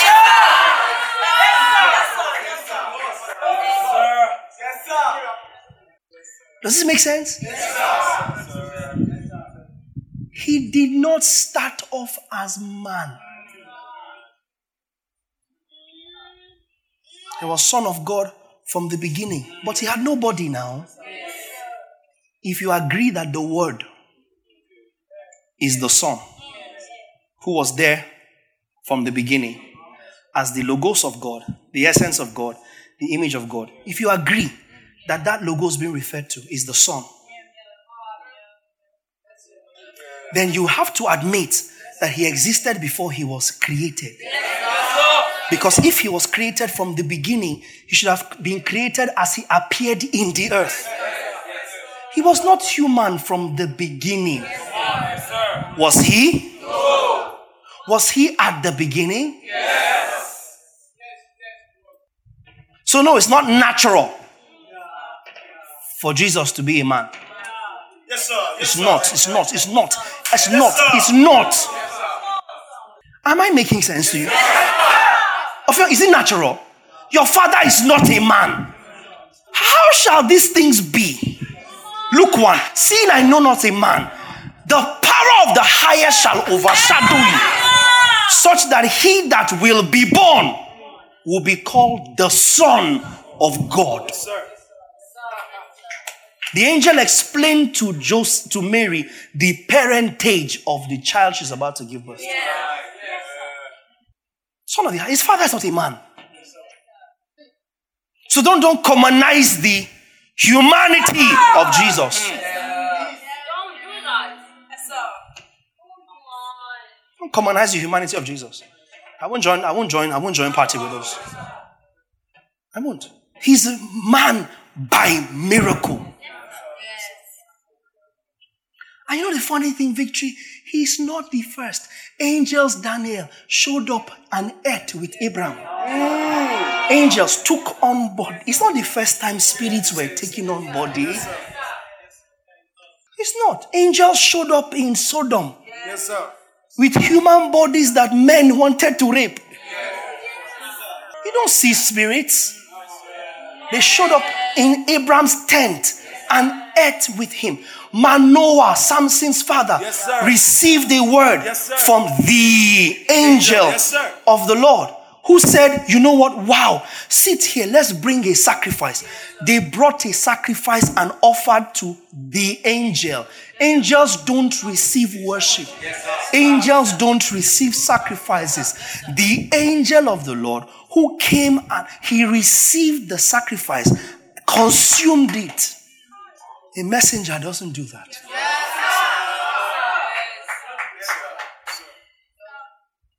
And so that's why Paul will make it clear in Galatians.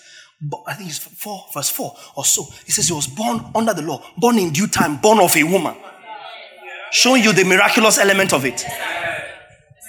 What am I doing here now? Galatians 4:4. Put it up. Galatians 4:4. That's why I told you, be patient. It's line upon line. Be patient. Don't rush me in that. You just follow. Follow week after week. But when the fullness of time had come, God sent forth his son. His own son. The Son of God born of a woman. So let's be careful of that New Testament theology that paints it as though God just took some random guy from Israel and then glorified him. Careful. Even if his father was a man. I mean, how do you explain a virgin birth if it truly is a virgin birth? What's normal about that? What's normal about a lady who has never had sexual intercourse taking in and being pregnant for a man? So yes, it is, hear me carefully, it is an immaculate conception. Oh, it is. Oh, it is. It is. It's an immaculate conception. How do you explain it? Jesus is man by miracle. By the possibility of God who can do all things. It's not just some Jew that was picked up in Israel, followed God after the order of Adam, first Adam, and then God glorified him. This is why this Jesus, who knew who his father was, at 12 years old, will look at Mary and Joseph. Say, why are you looking for me? Do you not know I was about my father's business? 12-year-old boy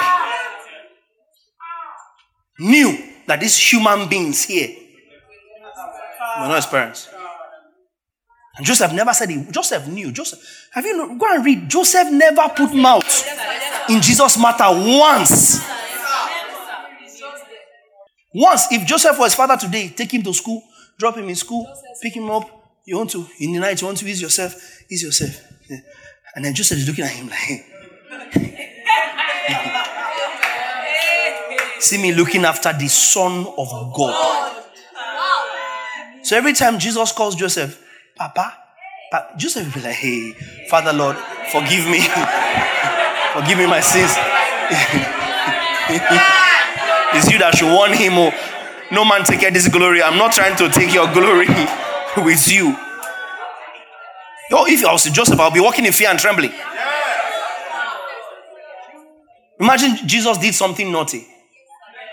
And they come and report to Joseph. Joseph is like, don't worry, I'll deal with it. I'll deal with it. I'm so sorry. I'm so sorry. And then when they leave, he's looking at Jesus. How will I flog the Son of God? He was born Son of God of a woman with no human DNA.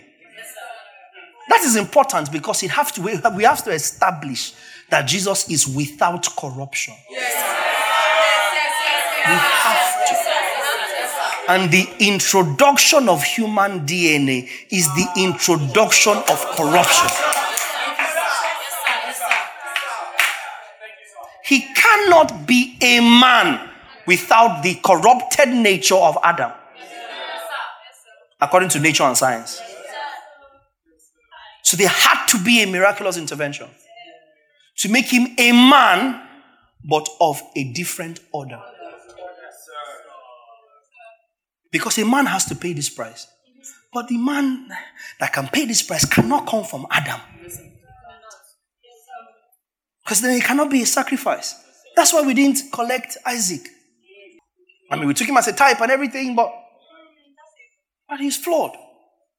But this particular Adam has to be flawless and be the perfect lamb. And yet, as perfect as he is, he has to be found guilty. Yes, sir.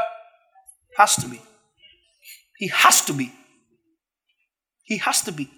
So you are killing a righteous man as a guilty man who is righteous. Yeah, Jesus died twofold. He died because he was righteous, in the fact that he was a perfect sacrifice. And he died because he was guilty, in that he took all our sins upon himself. He was both the sacrificial lamb and the scapegoat. The sacrificial lamb had to be perfect. The scapegoat carried all the sins of the world. It had to be. Jesus is a man by miracle, not by nature. Donkeys can talk. Angels can cause people to go dumb and deaf. Red Sea can part. Jordan can stop flowing. Mountains can catch fire when God is trying to come down. And he's not God enough to introduce celestial DNA.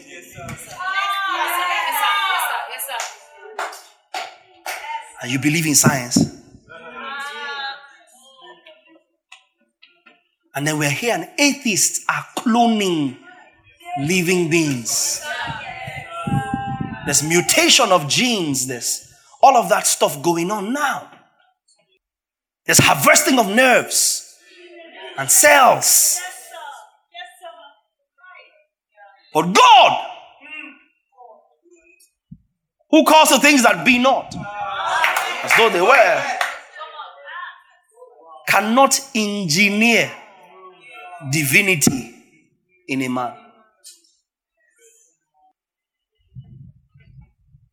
Jesus is a man by miracle. And it's because he knew who his father was. Because you see, how God anointed Jesus, right? But Philippians says he then exalted him and gave him the name. When was he exalted? Resurrection. Resurrection. His resurrection into immortality is him being exalted. Is that correct? That's when he became Lord. As we have heard. So in what capacity was he able to forgive sin before the cross? He was exalted after he resurrected. Hold on. In what capacity was he worshipped? Because he was a man. And not an exalted man. He was the carpenter. And they fell down at his feet and worshipped him. And scripture does not suggest, please, that they worshipped him as a judge. Or that they worshipped him as an archbishop. Or that they worshipped him as a rabbi. No, they worshipped him as deity. And he never stopped them worshiping. And he had not yet been exalted. The Son of Man has power to forgive sins. I and my Father are one. He had not yet been exalted. He had not yet been exalted. He had not yet died. He had not yet received the glorified body. I and my Father are one.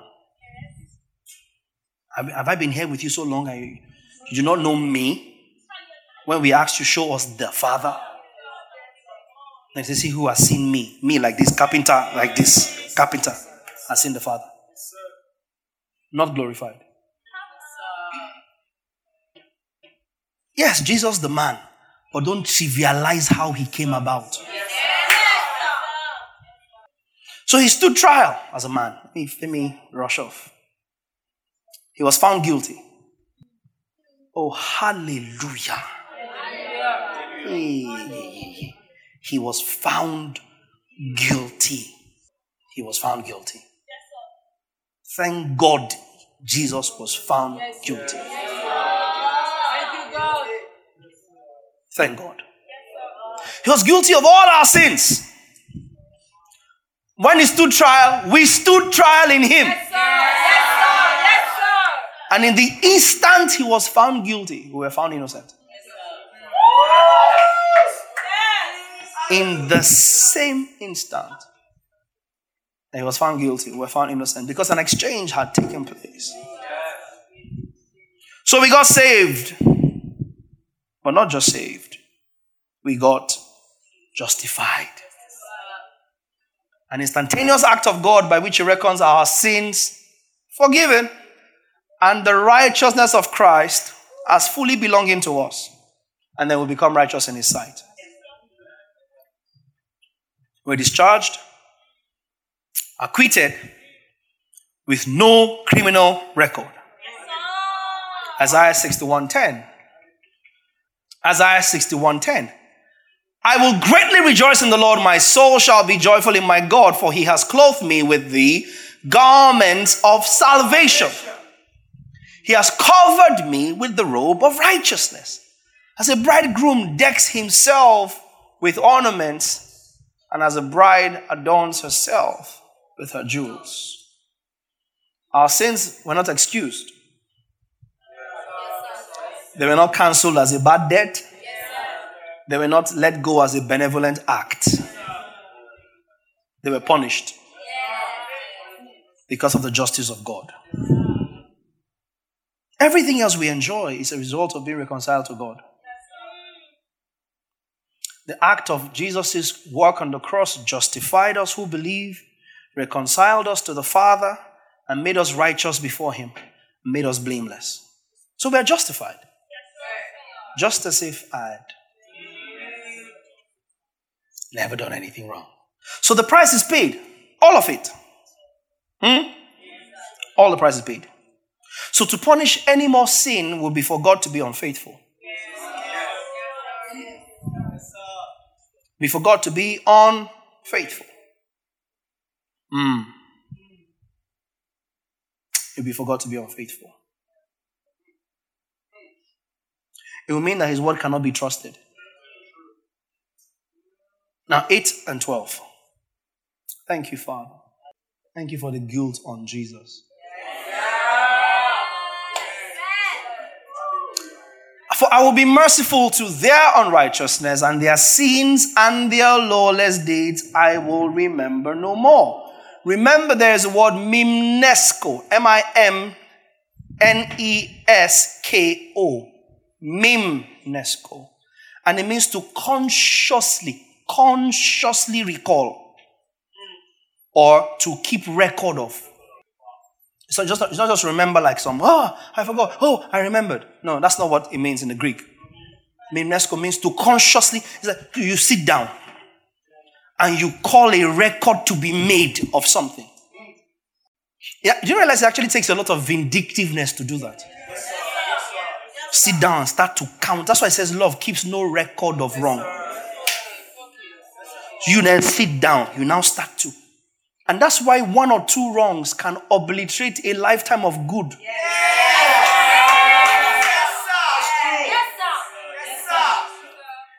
Because you don't care about the record of good. You don't. You're just looking for that one wrong, two. That's it. And it wipes everything good the person ever did. That's not the Spirit of God. Because God does not remember. God does not consciously call up what he has no record of. So it says, their lawless deeds and their sins I will remember no more. It means I will keep no record of. God did not hide something that he can pull out and use against you tomorrow.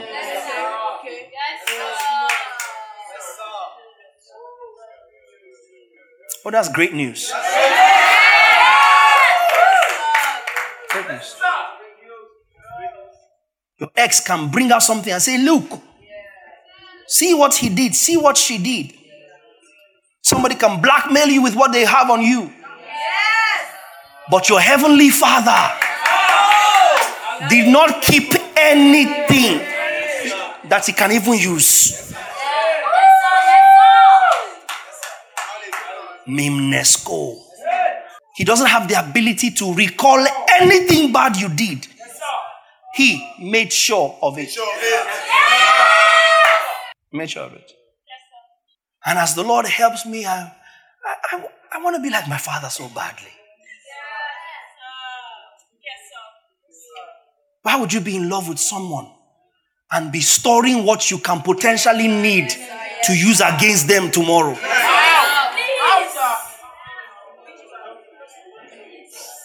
And you say you love or loved? Let me keep one or two things. I'm sorry. 2 or 3 things. Just in case something goes south. So me too, I can have a joker to play. Say, yeah, take that. Did you not? Did you not? That's a satanic, that's a diabolic expression. Diabolic expression. Anybody that does that should be actually questioned for their sanity. How much more their faith? Because you can't say you love someone and you have a plan in case you turn to hate. You understand? That's it. Yeah. Just in case the love sour.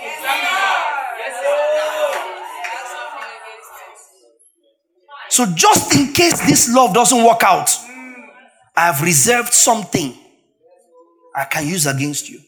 Thank God, God no be mama. Because who else has bigger capacity to keep record? Hey, you would think you are righteous until you encounter the record keeper. For if the Lord shall count iniquity, who will stand?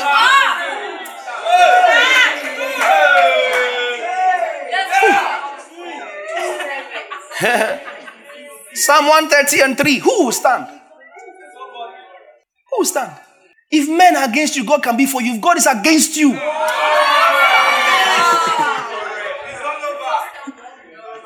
if you, Lord, should mark iniquities. Hey, oh Lord.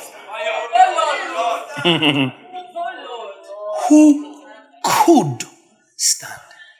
See the next verse. Maloki shivrando baka. But there is forgiveness with you. Emeko perenimi shopagademe. Enimalopo sebe. Kamba de ora para. Kambele. Wait.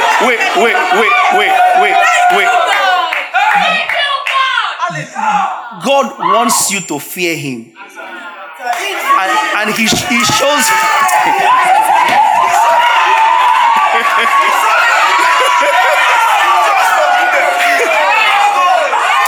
God wants you to fear him. And what he chooses to show you so you can fear him.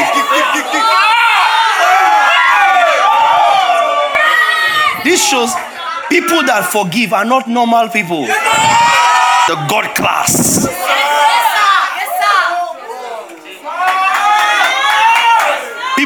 forgive should be feared. Fear them.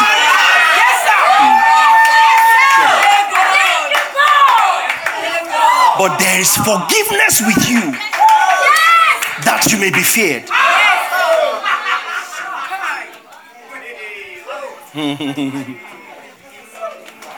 It's forgiveness with you. For their lawless deeds and sins, I will mimnesco. I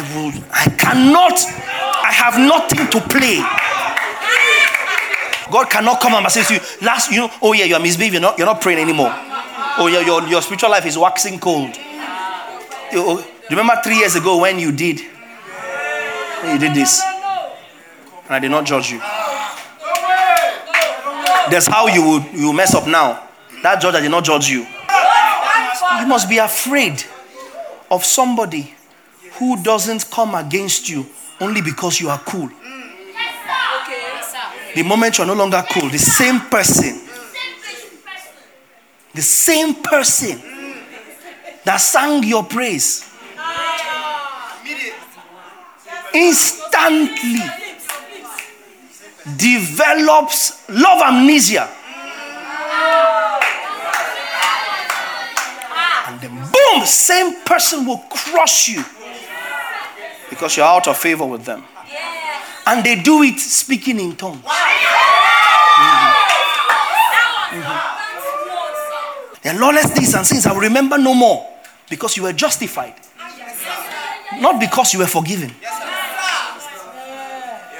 It's your justification that means that God has nothing, He has no need to keep anything He will use against you anymore, because He will never ever again be against you. Never He will. So He doesn't need a backup plan.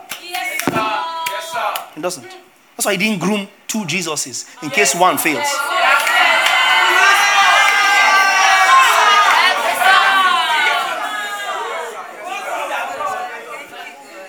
This one that we are putting this Jesus now as a man. Hey, just in case. Micah, that was Psalm 103 verse 12. See verse 1, Psalm 103 verse 12. We're coming from Hebrews 8:12, right? New Testament. Psalm 103 verse 12. 103 verse 12. As far as the east is from the west, so far has He removed our transgression from us. Micah 7:18-20. Who is a God like you? Micah. Pardoning iniquity and passing over the transgression of the remnant of His heritage. Look at this. He does not retain His anger forever, because He delights in mercy. Next verse. He will again have compassion on us and will what? You will. Verse 20. Keep going. You will give truth to Jacob and which you have sworn. That was Old Testament prophesying what you now have. He will give. He has given. He will cast. He has casted. That's my reality.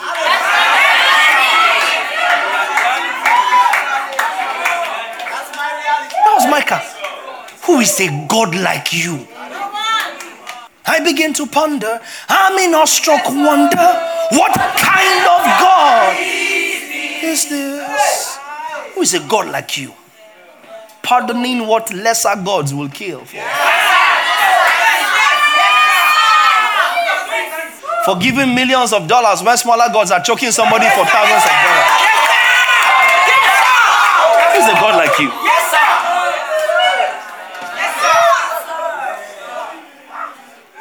Choking people by the throat. Throw them in prison. And you, God. Fear God.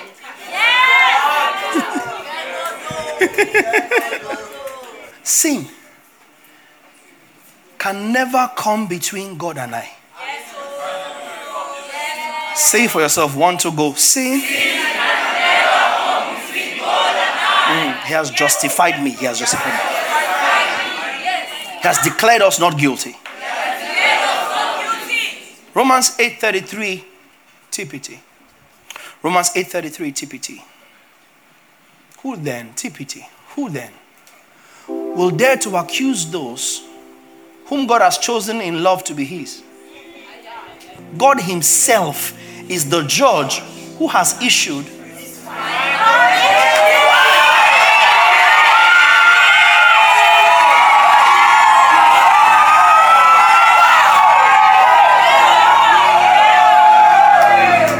final verdict.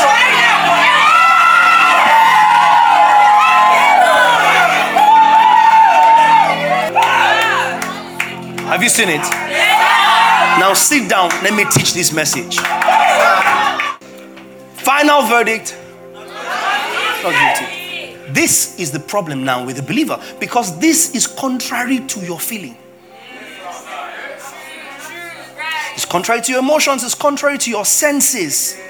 This is why this justification or this affirmation of not guilty can only be received by faith. Because when you were a sinner, you didn't feel it.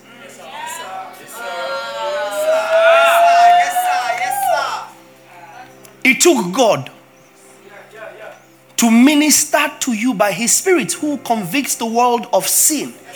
It took God to minister to you that you were a sinner. You didn't feel like a sinner.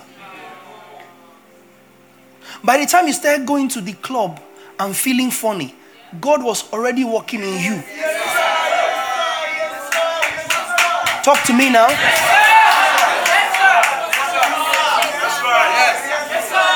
You didn't start off feeling funny. No, if clubbing was your thing, you used to club. You meet a total stranger on the dance floor and you grind against the stranger. You do, and then nothing do you. You didn't just get up and quit the club. No. We're gonna go there and start to feel funny. I'm not. What's up with this? What's up with this? You go to that place where you hang with those guys and get high, and after you start to feel funny. You're with that guy or with that girl and you start to feel funny. Something's off here.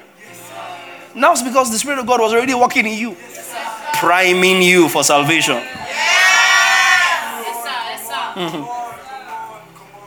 Priming you for salvation. But you didn't start off feeling like you were a sinner. You were convinced you were chopping life. Talk to me, somebody now. Yeah. You see, 10 green bottles. You were convinced that you were balling. Some of you that have been on Instagram or Facebook long enough, if you go and check your feed, you see you posing with champagne, you posing, and then you were balling. Now you are embarrassed by it.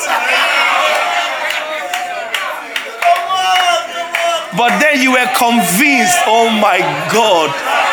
Hey. Oh my. You are convinced. You didn't feel like a sinner. In fact, people who were not doing what you were doing were dulling.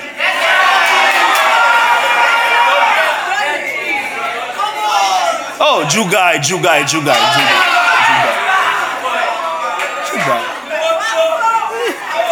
Why you be dulling? You didn't feel it. Until the Spirit of God, the Spirit of truth, began to convict you of sin. You had no feeling of sin, but you were a sinner. The Spirit convicts you of sin. You receive righteousness. You receive justification. The Spirit that convicted you of sin, who informed you that you were a sinner, now informs you that you are not guilty. You want to feel it. Okay. Now. You won't feel them. But when you were a sinner, you didn't feel it. And it did not make you less a sinner. You were bawling, you were not feeling it, you were a sinner. You were bawling, you were not feeling guilty, you were a sinner. Until God showed up by his faith and informed you by his faith that you're a sinner. Then you get saved. Now he tells you, now, you are not guilty. You want to feel it. Okay, so you are saved now because you believed the gospel. But the person that saved you now tells you, by my faith, you are justified. You say, I don't believe it. How ironic can it be that a believer does not believe what God is saying over you? Because the same spirit that convicted you when you were in the world, it doesn't convict the church of sin. It convicts the world of sin. The church consists of those who were convicted in the world who have been saved and have become sons. There's no worldliness in the church. There might be carnality, but there's no worldliness. We are sons because you are sons. He has sent for the Spirit of His Son into our hearts. So now you are in the church. That same spirit that was working in the world is now working in you and says you are justified. You say, I don't believe it. But you believed you were a sinner when he convicted you. It was you believing you were a sinner that qualified you to receive salvation. Whose report did you believe when you heard that you were a sinner in need of a savior? The Lord's report. The Lord's faith. That was justified to tell you that you are a sinner. And now that you are no longer a sinner, he says to you, you are justified, you are not guilty. And you say, come on, I don't feel like I am not guilty. That's why you must receive it by faith. And Satan doesn't like it. Because that's where you start to walk against his agenda. When you're justified. You're no longer on his side. That's when evil always comes for you. When you are no longer on its side. There was somebody you were cool with until you repented.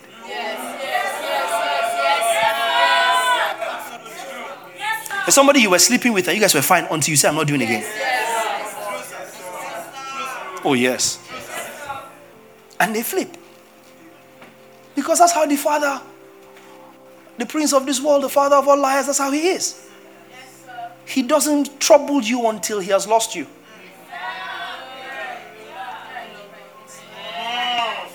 The moment he establishes he has lost you, he can't have you, then he turns and starts to try to want to mess you up. Yeah, that's classic satanic ministry. Satan doesn't like this. So you're justified, which means not guilty. But that's when Satan starts to minister guilt to you. I'm not talking conviction. I've explained conviction. When he, the Spirit of truth, comes, he will convict the world of sin, righteousness, and judgment. I'm talking guilt. And here's how Satan does it. By blanketing you with heaviness for everything you ever did wrong. Now you have heard that he says your sins and lawless deeds he remembers no more. So besides even the faith thing, it's actually quite foolish to hold on to what God has no recollection of. Mimnesco, God has no recollection. So you're the only one that is struggling with it. Your father has no. So if there's heaviness in the kingdom, you're the one that brings it in. Because as for his yoke, it's easy. As for his burden, it's light. So if there's heaviness in the church, you brought it in. And God is looking at you from a mimnesco point of view. Hebrews 8:12, he remembers, no lawless deeds, none. He's cast them into the sea. So Micah said, as far as the east is from the west, so has he removed your transgression from you. That's what David said in Psalm 130. So when you are wearing upon yourself what God has no recollection of, can you see how foolish you look?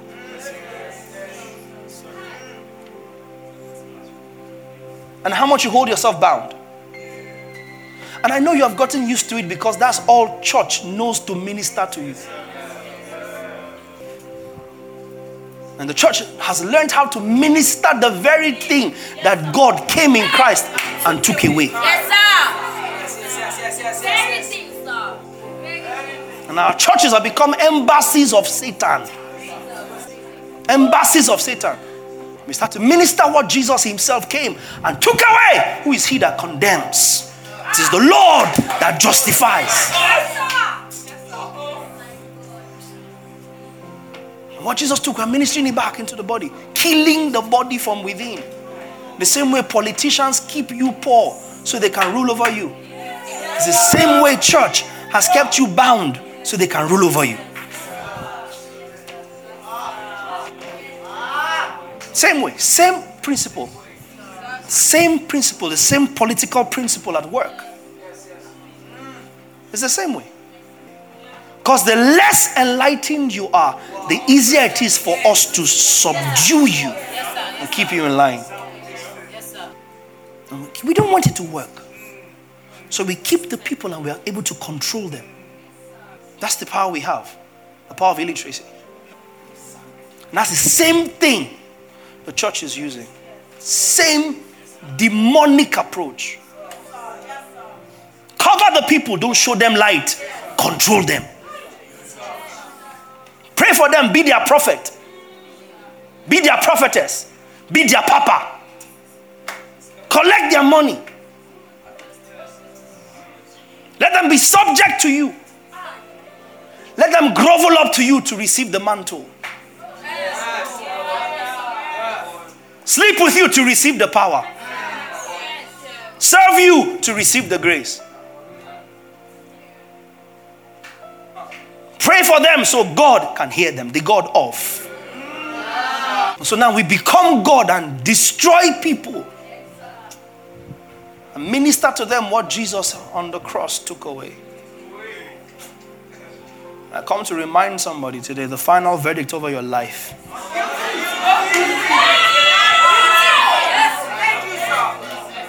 And let he who is offended be offended.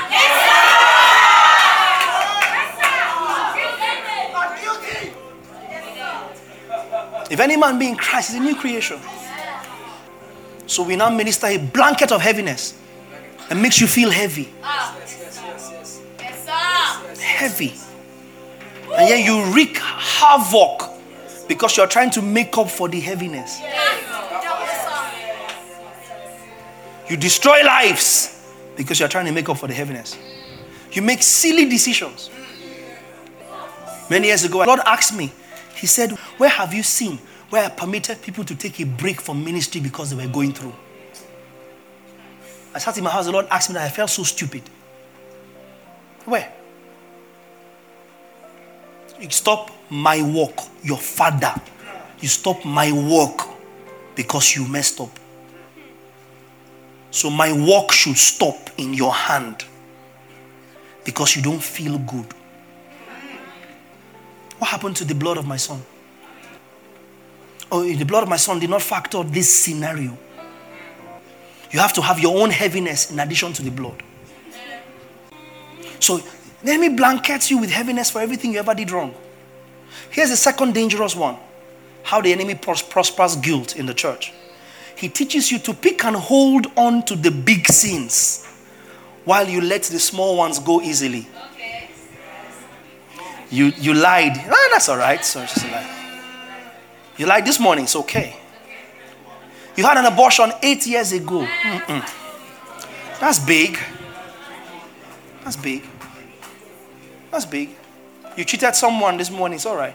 When you were in cult in university, you and your cult members killed a couple of people. That's major. God doesn't just let that go easily. And who tells you that? The enemy. Because there were 2 thieves and murderers on the cross. And he said to him, today, I said to you today, you'll be with me in paradise. Paul says, Christ came to save sinners, of which I am chief. Do you know how many believers Paul killed? Such that if anybody should be having sleepless nights, if anybody should be having the ghosts of people visiting him, if anybody should be haunted by the lives he took on a daily basis, it should be Paul.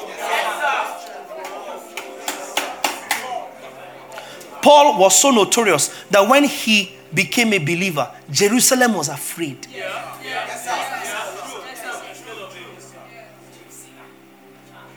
Paul, that was collecting letters from the chief priests to go and kill people who believed in Jesus.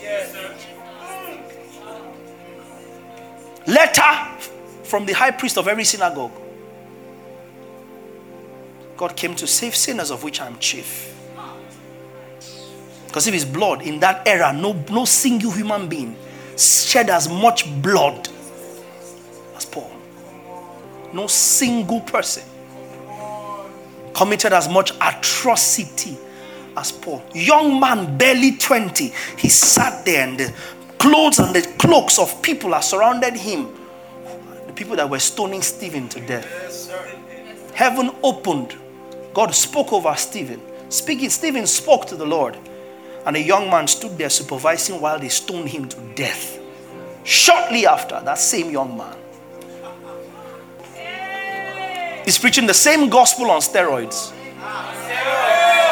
Same gospel. And when the blood of your martyr and Stephen was shed, Paul is confessing now, I also was standing by, consenting to his death and guarding the clothes of those who were killing him. That's your apostle of the grace of God. So you pick and hold the big sins. You let the small ones go easily. You lied yesterday, you don't see the need to talk about it or make a big fuss about it. It's the person you slept with. That one is big. I must testify of it.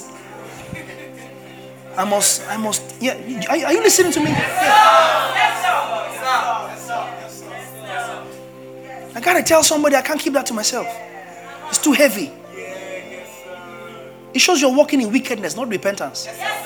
Because if you're repenting, every single thing you did wrong, talk about it or keep quiet. Mm-hmm. Oh yes, every single thing. Don't pick and choose. Every single person you slept with, come and talk about it. Yes, call them all by name. Every single person you stabbed or knifed, come and talk about it. Since we're all going to keep record of what God keeps no record of, bring all your record.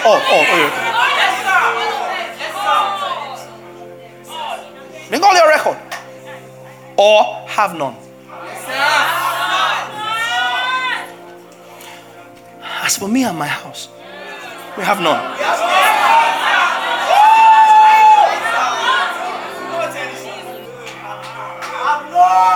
So the devil comes and says, you think God forgave that big one. And you are foolish enough to believe it. But it pleased God by the foolishness of preaching to save. Oh yes. It takes a level of foolishness to believe God. It does. Faith makes no sense.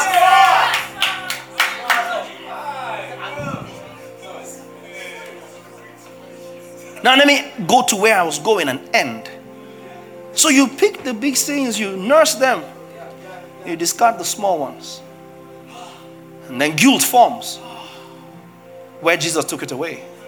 Guilt is a sign of unbelief. It was by the faith of God you understood you were a sinner. Now by the faith of God you are told you are justified, you refuse. You instead decide to feel guilty. Guilt is a sign of unbelief.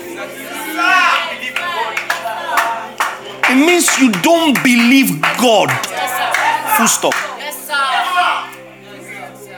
So if you can be successfully guilty as a believer, you are not a believer. You cannot be a believer and be in guilt. You cannot be in guilt and be a believer, because you are showing that when God now ministered to you that you are righteous, You said to God, no, I'm not righteous. I am not worthy. Now, thanks to the Father of our Lord Jesus Christ, who has qualified us. No, you said, no. I cannot be qualified. Look what I did last year. I'm not worthy. I'm not worthy to approach you. And the church teaches it to you. The church preaches it to you. So something goes wrong, you run. Because you fear that when you come, you will pollute the church. The place where the word of God washes you. If church is really church, you should be able to stand out there in the spirit and see dirt going out the door as the word is being taught. If church is really church, you should stand out there in the spirit and all you see coming out there is dirty water. Dirty water in liters as the word of God is washing out impurities. It's not clean people that come in, it's dirty people are coming. The word of God washes them. And out there with the eyes of the spirit, you just see so much dirt leaving. And when you see the people leaving, you see a glow and a freshness and a warmness and a lightness as they sit under the washing of the word. That's what church is. But if you're guilty, if you feel guilty as a believer, you don't believe. Now here's the danger. Unbelief is blasphemy. That's where I was going. You see that blasphemy that scripture talks about?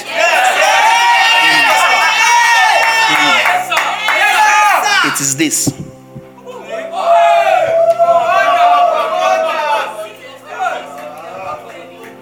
That blasphemy against the Spirit of God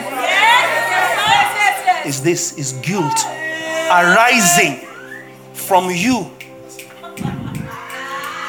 Matthew 12. Sit down. Now I can teach and finish. I don't need much time anymore. I've made the point.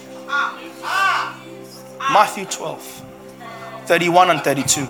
This is why I take my time to teach. Matthew 12, 31 and 32.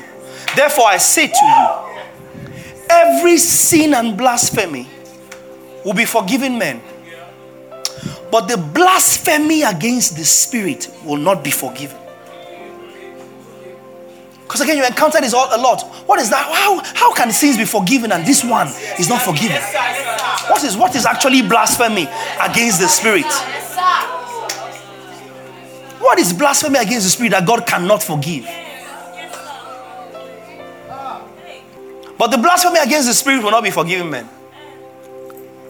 Anyone who speaks a word against the Son of Man, it will be forgiven him. But whoever speaks against the Holy Spirit, it will not be forgiven him, either in this age or the age to come. Who is the Son of Man? Who is the Son of Man in this context? Jesus Christ. What then is blasphemy against the Spirit? Before you answer, what's the ministry of the Spirit?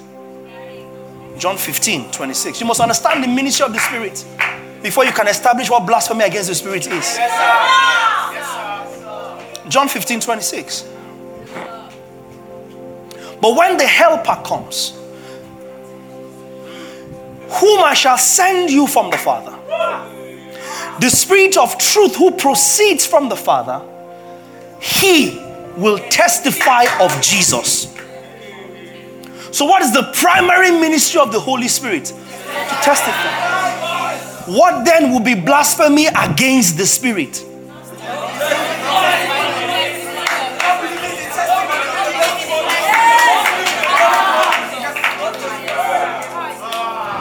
Not believing the testimony of Jesus.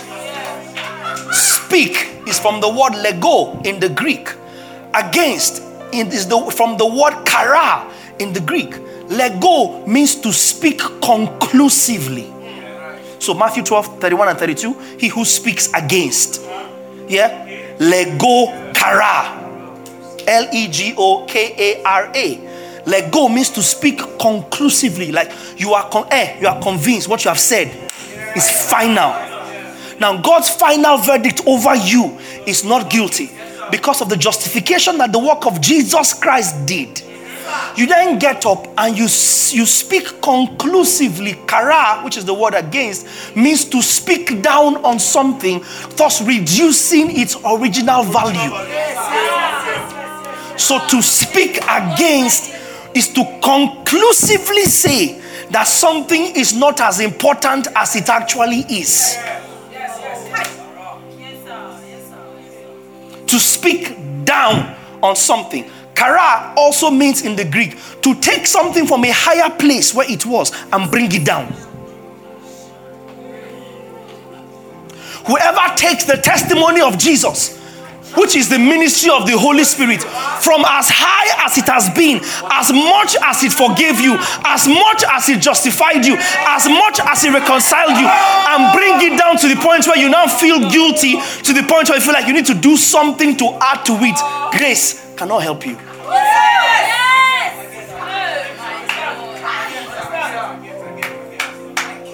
That is blasphemy against the Spirit. You are saying the Spirit of God is lying in what he's saying about Jesus.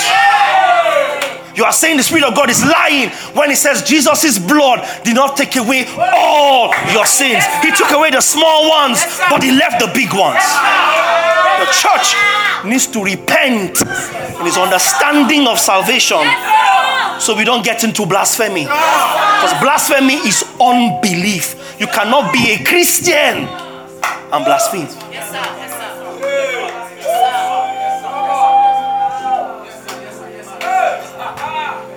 You cannot be a Christian and blaspheme. Blasphemy. Blasphemia is the Greek word. Blasphemia. So instead of M-Y at the end, M-I-A. Blasphemia is the word blasphemy. And blasphemia means to be hesitant or to be sluggish in acknowledging that something is true.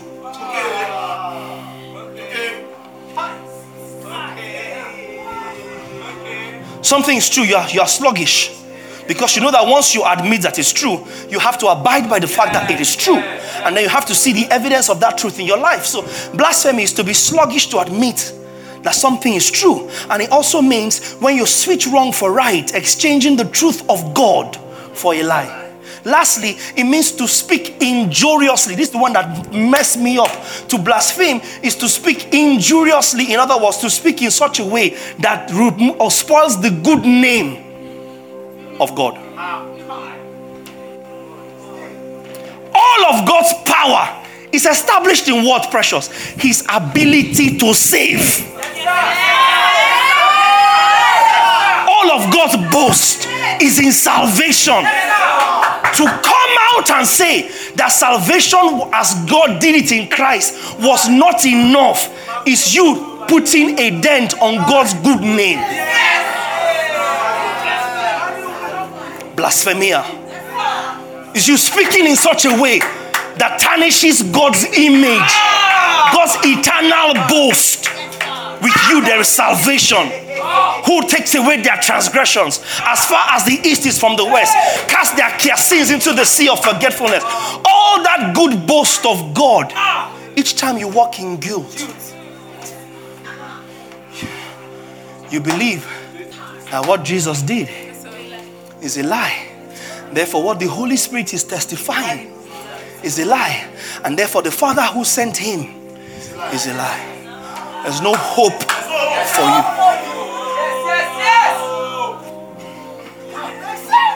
Because the grace of God is the hope that he gives you for salvation. That's blasphemy. See, your entire faith, your entire salvation is hinged on you believing that your sins were forgiven. Forget the feeling.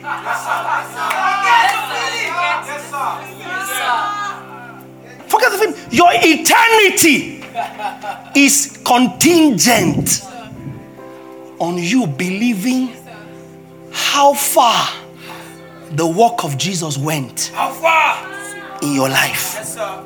Yes, sir.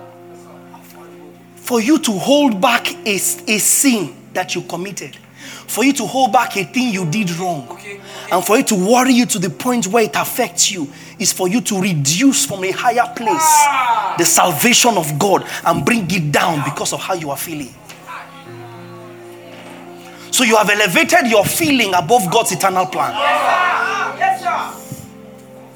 And unfortunately, the church wants you to come down from where Jesus is and come down to where they are, because the church wants to be higher than where Jesus is.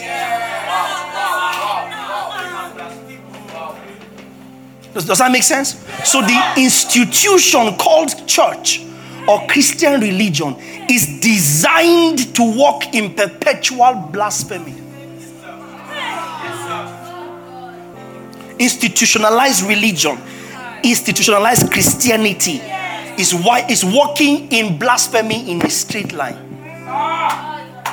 That means where guilt exists in a setup, God is not in the setup. Where guilt is ministered in a setup, grace is not in that setup. Now, I don't care if you built an empire around it. I don't care if you have succeeded in it for 50 years. You cannot champion the grace of our Lord Jesus Christ and champion guilt, which lets somebody know that, careful with this one, you are saying, Jesus, forgive. Careful with this one. You messed up last year, you are smiling, you're lifting up hands. You're joining people to laugh. You're joining people to sing.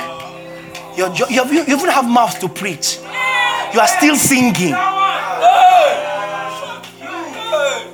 I've exchanged the truth, because he says he has cast it into a sea. If he says as far as the east is from the west, if he says he remembers them, has no record of them, who is he that lays a charge against the Lord's elect? So here's what happens to you when you find yourself walking in guilt. You have traded your salvation. Oh, it's serious. It's serious. It is serious. You have traded your salvation. You have convinced yourself God could not save you enough.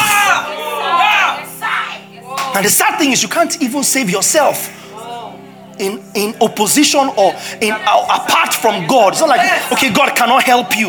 You can now make up for it. You can't. You don't believe that God can save you, and there's nothing you can do to save yourself. How do you expect then to be saved? Guilt is not a weapon God uses. This is guilt, unbelief. It's a sin you take upon yourself. Sit down.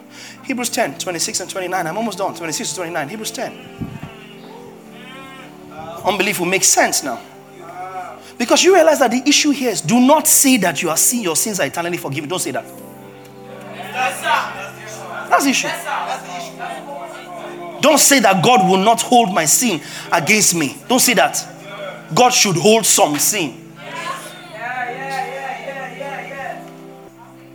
Hebrews 10, 26 to 29. For if we sin willfully,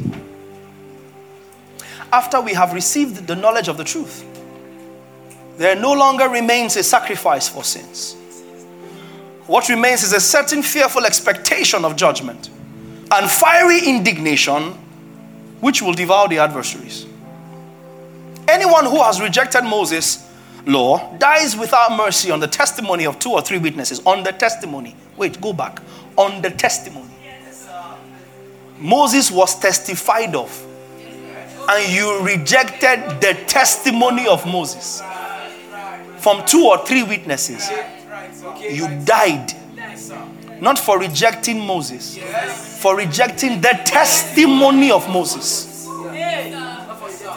Somebody validated Moses, you rejected it. A second person, perhaps a third person, you rejected it. You died without mercy, just for rejecting the testimony of Moses. Now the Spirit comes and he will testify. John 15, 26. He will testify of me, Jesus says. You died not receiving the testimony of Moses. How much more? Hebrews 10:28. Die without mercy on the testimony of 2 or 3 witnesses. 29 and the last verse for this text. Of how much worse punishment do you suppose will he be thought worthy, who has trampled upon the Son of God underfoot? Look at this. Counted the blood of the covenant by which he was sanctified a common thing. Stay here in 29. Give me TPT or NLT. How much more severely do you suppose a person deserves to be judged who has contempt for God's Son and who scorns the blood of the new covenant that made him holy and mocks? See, if God believes you are justified, it is in your interest to believe what God believes.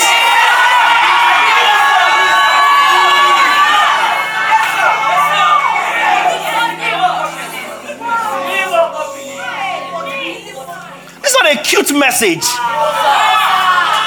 It's not a feel-good message. I am justified. I'm telling you, your eternity depends on it. Where sin abounds, grace abounds much more.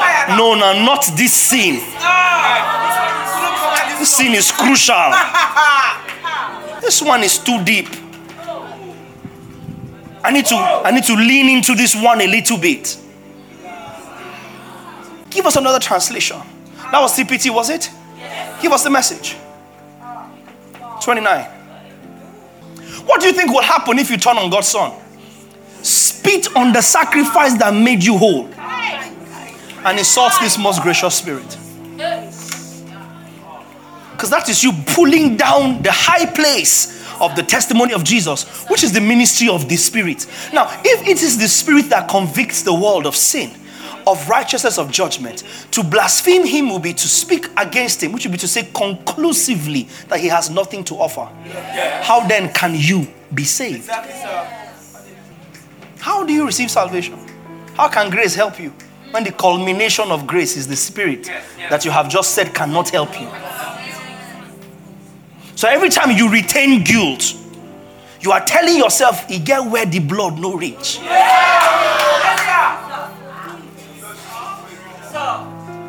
Each time you retain guilt as a believer, you are saying, "I don't believe." You're saying, "Let's not trust the blood too much." And that's how we can have confidence in the blood. We get a bit cocky. We get a bit overconfident that the blood. No, don't trust the blood of Jesus so much. I mean, you must feel bad every now and again. And you agreed his faith when he said you were a sinner, but you can't agree his faith when he says you're justified. Guilt condemns you. It renders you unworthy of all God in Christ has done. And that makes you feel like for absolution. You know what absolution is? When you have to do something to feel like you have tried to better your problem. You try to do something to make it look like you have atoned. And that's what guilt pushes you into. I read a story, very sad story of a lady who had whatever she had or said she had a while ago with a pastor. And she came out all guns blazing and kicking and did a lot of damage. And she said that when she was done with all of that, she felt no fulfillment. So she thought that since her life had changed so much, she would get married instead. Even though before then she didn't have marriage on her mind. But after having done all that and having raised all the dust she raised worldwide, she said, maybe she should get married. And she got married, and her marriage didn't last 3 years or 4 years. And she said from the very beginning she knew that this was a mess. But she felt like she did that because she was trying to fill a void. After trying to fill a void. After trying to fill a void. After trying to fill a void. That's guilt. It makes you feel like you will not have inner peace until you do something. Say something. Wreck something. So guilt makes you feel like in order to get absolution, you must do something. Penance. You must say something. Confession.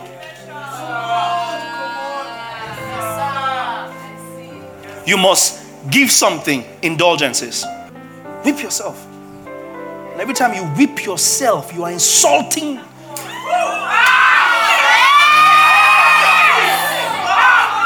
Every time. God takes it personal. Takes it personal. An eternal plan to bring his son. Was bruised for our infirmities. The chastisement for our peace was upon him. And you dare bring your back. You dare bring your back. You dare bring your body.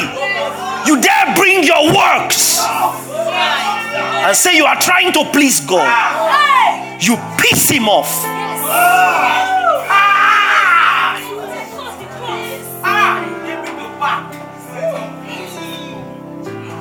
Piss him off. Every time you beat yourself up, you piss him off. Every time you drag yourself and put yourself down, you make a mockery of what Jesus did. How dare you? Perfect sacrifice offered up once for all. Pleased God. It pleased God. God saw your back and chose the back of Jesus. He saw your mess and decided to put it on Jesus. He saw you were guilty and decided to punish it on Jesus. He knew you were a man and yet he chose a different kind of man. Then he brings him miraculously. Jesus became a man by miracle. Brings him and is crucified. He's beaten, dragged. And then you now bring your own back and say, flog me a little too. I feel so bad about this particular one I did wrong. I'm not sure if the whipping on Jesus paid for this one. I feel so terrible about this thing I did that I'm not sure if the bleeding out of Jesus paid for this one. I'm not sure. I'm not sure. I know he was bruised, but you don't understand, God, how bad I feel. You don't understand how much I want to repent and I want to feel like I'm doing something to contribute. And you feel like you should do something. You feel like you should say something. And so the church set up speaking centers. You can come in and confess to a man. So you feel better. You end up feeling worse. See, be careful when any thought or anybody sells to you a solution that is beyond what God offers. Yes, sir. Yes, sir.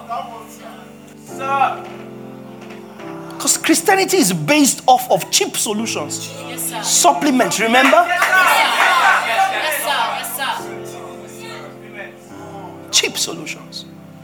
You think that something has not been washed in the blood because you have not talked about it. The difference between salvation and psychology. Because if you are still dealing with it and dealing with it until you say something or do something, the blood did not do anything. That's what you're saying. Oh yes, that's what you're saying. And then you must give something. Indulgences. Romans 11:6. It is eternally dangerous to find yourself in guilt. Yes, sir. Eternally. It's dangerous. From today, listen, you see the way we talked about witches last week? That's the way you must kill doubt and guilt.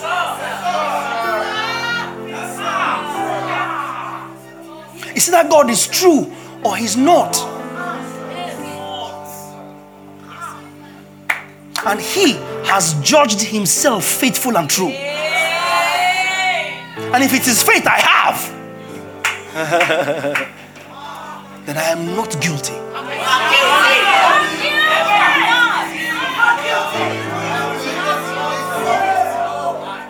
cannot pacify a guilty mind with any amount of good deeds.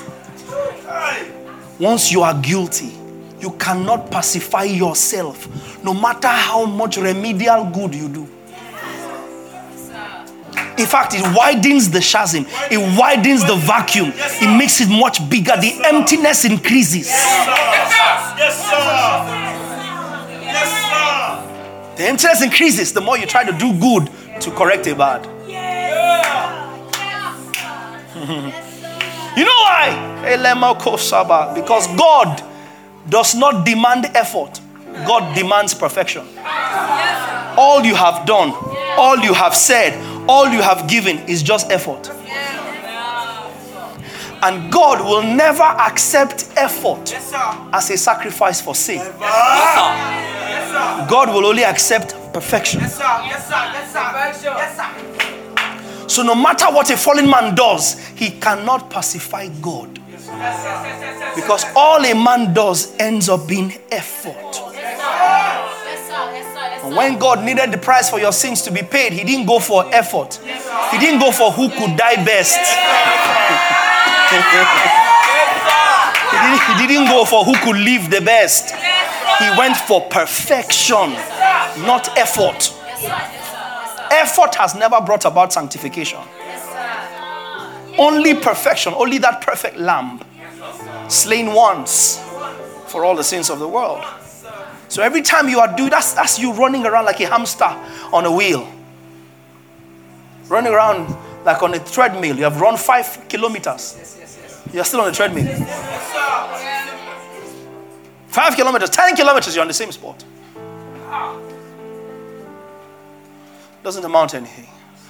Romans 11:6, I mentioned it earlier. Guilt cannot lead to repentance because works can never bring about salvation. Guilt cannot bring about repentance, just like works cannot bring about salvation. Guilt cannot bring about repentance, just like works cannot bring about salvation. Your being guilty is not an ingredient God uses. Your guilt is not an ingredient that God uses. How be God partnering with you? Shall we bring water out of a rock? Shall we bring water out of a rock for you? Shall we? As you partnering with God to save you. And if by grace, then it is no longer of works. Otherwise, grace cannot be said to be grace. And if by grace, then it is no longer of works. Otherwise, grace is no longer grace. But if it is of works, it is no longer grace. Otherwise, repentance is not for access to forgiveness. Repentance is not for access to forgiveness. Repentance is a response to the forgiveness we have received. Now, that your mind has a problem with you doesn't mean God has a problem with you. God doesn't have a problem with you because your mind does. That's why it's important for you to renew your mind and let this mind, which was in Christ Jesus,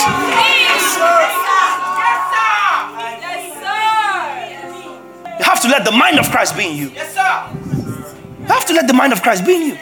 So that your mind is messing you up doesn't mean God is messing you up. That your mind is judging you doesn't mean God is judging you. Once you feel judged, it is not God. There's therefore now no condemnation. So your mind is messed up. That's why you need to renew your mind. Wash your mind. Allow the word of God to wash your mind. God is not having a problem with you because your mind does. Believe God's faith. Tell your neighbor, believe God's faith. Tell the other neighbor, refuse the guilt. Refuse the condemnation. Accept the mercy. Accept the forgiveness. Accept the grace. And walk in that consciousness. Put your hand on your chest and say, over my life, The verdict is final. And will never change. Because of Jesus. And the work he did. And the far-reaching consequence. The verdict over my life remains. You better shout it.